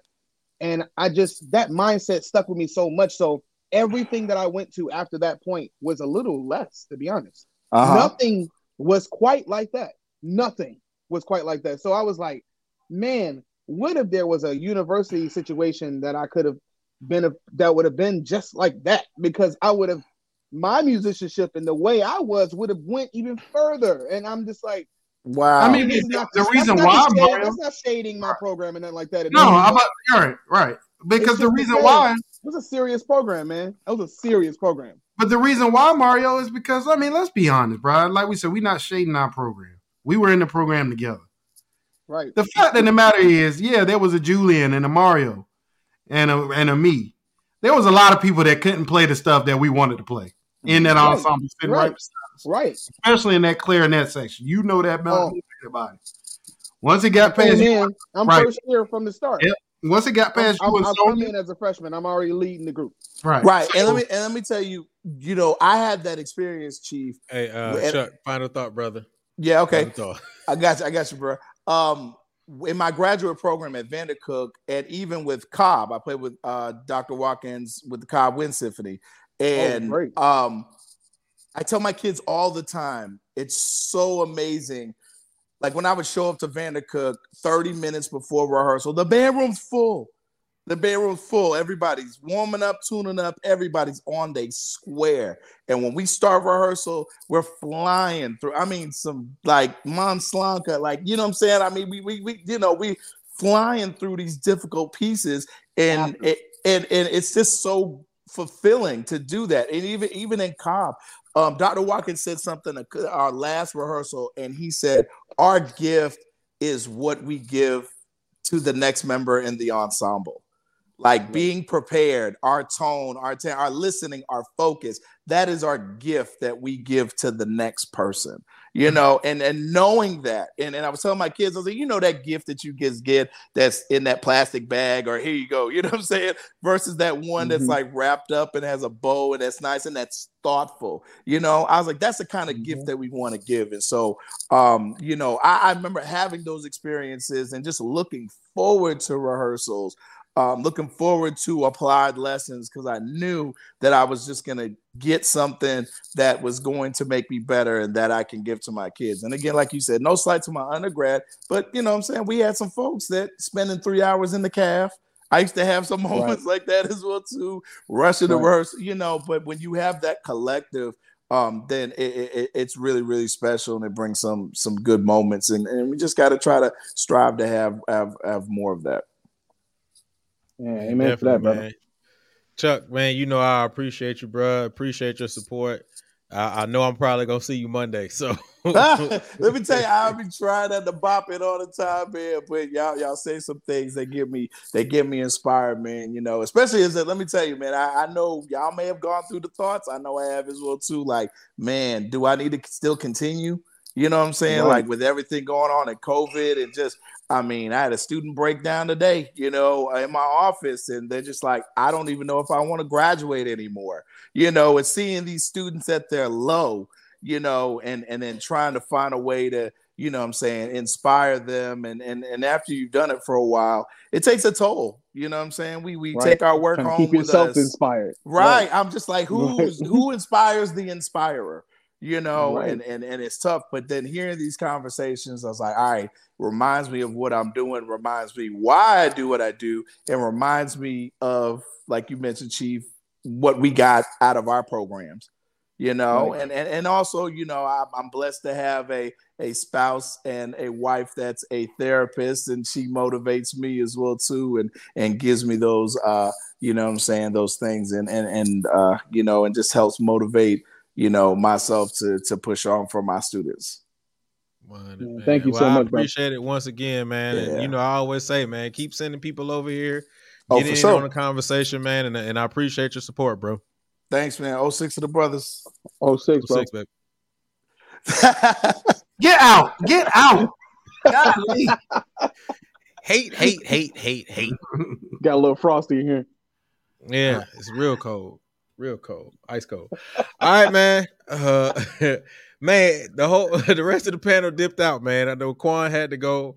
Maya had to go do her thing, man. So it's just left up to us three fellas. So let's go ahead and get ready to close out. Let's go ahead and do it. Rick, any final thoughts? Anything you got for the culture, bro? Yeah, I gave y'all a couple music tips for today. Go check out y'all. Robert Glasper has that Black Radio 3 album coming out soon. That thing's gonna be fire. It's 3 tracks up already, so go listen to those. That new Moonchild album, I think, is gonna be legit. They dropped that new track with Layla Hathaway, so it's a lot of good music out there. Somebody bought up Cleo Soul. If you haven't heard Cleo Soul's music, she's super dope. But listen to the first album. She's like this light-skinned lady on the album cover. Listen to that one. I don't like the new one. The new one didn't do nothing for me. One thing I do want to bring up, and I'm sure we'll get the advertisement as we get closer, but huge announcement that I'm super proud of for all the detractors to say, what are we doing? What are y'all doing to better band culture? One of the projects I've been working on for years came to fruition this year. We had our first HBCU-style sponsored band competition with U.S. bands, the biggest marching band circuit in the country. And it was just announced. I've been keeping it under wraps for a while because we've been working on it. But it has expanded. We're moving from 1 show into 4. And it's going to be bigger and bigger every year, ultimately culminating, y'all, hopefully in a faction of the biggest marching band circuit in the country for our bands, judged by us, treated fairly by us, looked at for the art that it is by us. That is what we are doing to make our lives better. So I want to thank Blue Devils Entertainment out there in California. They now own U.S. Bands. U.S. Bands was started by YA with the Corps I marched in, the cadets. And Eric, my good friend Eric Prince, man, mentor, good friend Eric Prince. He was 06. The catalyst for really getting this thing over the edge with his employment with them and Catalyst effort, right? Yeah, for everything. So at the end of the day, thank you to those organizations. And y'all just be looking out for big things, man. We want to put our money and our efforts where our mouth is. You know, we don't want to just sit on this show and actually try to change the lives of our people. So be on the lookout. We do have 4 locations across the country: Houston, Virginia. It's like 4. I can't think of them off the top of my head, but 4 locations. Look it up if you want. You can reach out to us for more information. But if you want to bring your band and get fair adjudication where you don't have to learn the style of another group that you'll never do other than the day when you got to get assessed, then this is the organization for you. It's the same type of thing, quality judges, but for people that know what we do, understand what we do, and love what we do. So, yeah, man, that's really it. Support Black. Okay. All right, Chief, any final thoughts? Anything you got for the culture? Oh man, I have to rewind and say something about. As we talk about all the things we're talking about now, man. Just shout out to the band, to all three of us, our band directors, that allowed to give us the foundational principles to be able to have an understanding and to be able to, have the opportunities we've had in our lives to be able to teach us and give us that inspiration to even want to do this as in our careers. Because if it wasn't for our directors, then we probably wouldn't be doing this. You know what I mean? So shout out to the band directors that have paved the way, respecting the past and trying to innovate in the future. And I wanted to just give a special, shout out to all the band directors out there that are dealing with the struggles of students that may be leaving their programs because of COVID or because they're just not interested, and just dealing with the grind, specifically those small towns, those areas where band is maybe not as popular, and just stay motivated, man, because even if it's just a few kids, man, you're shaping lives, and those kids that are there, they know other kids are not there, so they're there because you're there, and they appreciate you, and just continue to go hard with them, man, because we are very, very needed in our communities, being Black men, Black educators, we are needed, man. And so it's important for us to continue to support each other. And these type of platforms are important for that. So continue to support us as we can support you. All right. There's a couple things that I want to say. One, I definitely want to give some more love and shout out to my brother Rick and my brother Eric and US Bands, man, for definitely doing this thing. I am massively excited, especially as a Texas educator who has been on the circuit and who's been in the UIL competitions and seen a lot of those things that have happened. I think this is a beautiful thing. Yeah, there are a lot of different, competitions out there. But this one is a major, major move in the marching arts. And we really, really need to continue to or stand behind it and support it, and enter your programs into the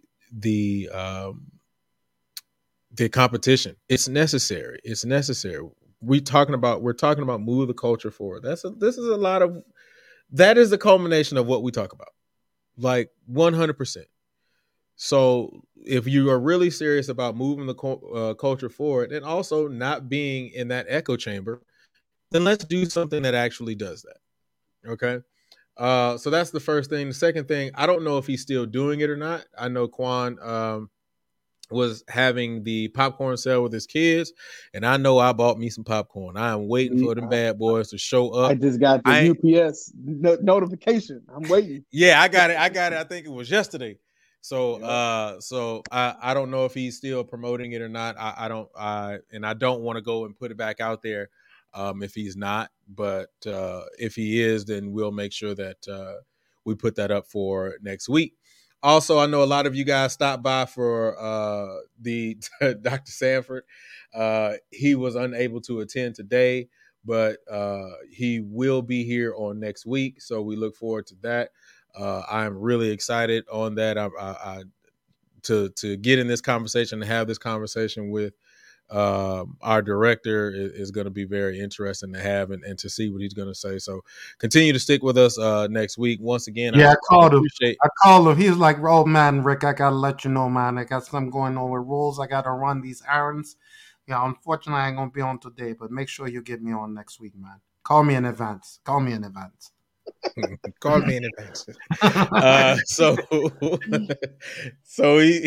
there you go. I just got a message from Quan. They're done with the popcorn sale. But he did say that he did appreciate everybody who was watching and who supported his fundraiser. His numbers definitely went up after we announced it on here. So kudos to all of you guys who support and who just wanted some popcorn. So thanks to all of you guys for holding it down for our brother Quan. Other than that, I don't have anything else, man. You guys have been fantastic. This was a great show tonight. And I thank all of you guys for sticking with us for so long. This actually went a lot longer than what I expected it to go, but it's all good because we were having great conversations. So until then, man, I appreciate everybody. Oh, what? That's okay, man. Next week we're gonna have Doc on, so it's gonna be a lot. That terrible Doc voice. I agree. Right. I agree. Oh. Come on, Julian. Come on, Like Julian. a leprechaun or something. Mario, you already know. Anyway, but yeah, man, I appreciate all of you guys for sticking with us, man. We will see you guys next week. Thank you for tuning in to Talk That Talk. Find us on social media outlets and YouTube at Real Talk That Talk. Talk That Talk is a brand of the Passion Is Network. You can contact Passion Is at passionis1919@gmail.com. If you would like to contact the panel of Talk That Talk, email us at realtalkthattalk@gmail.com.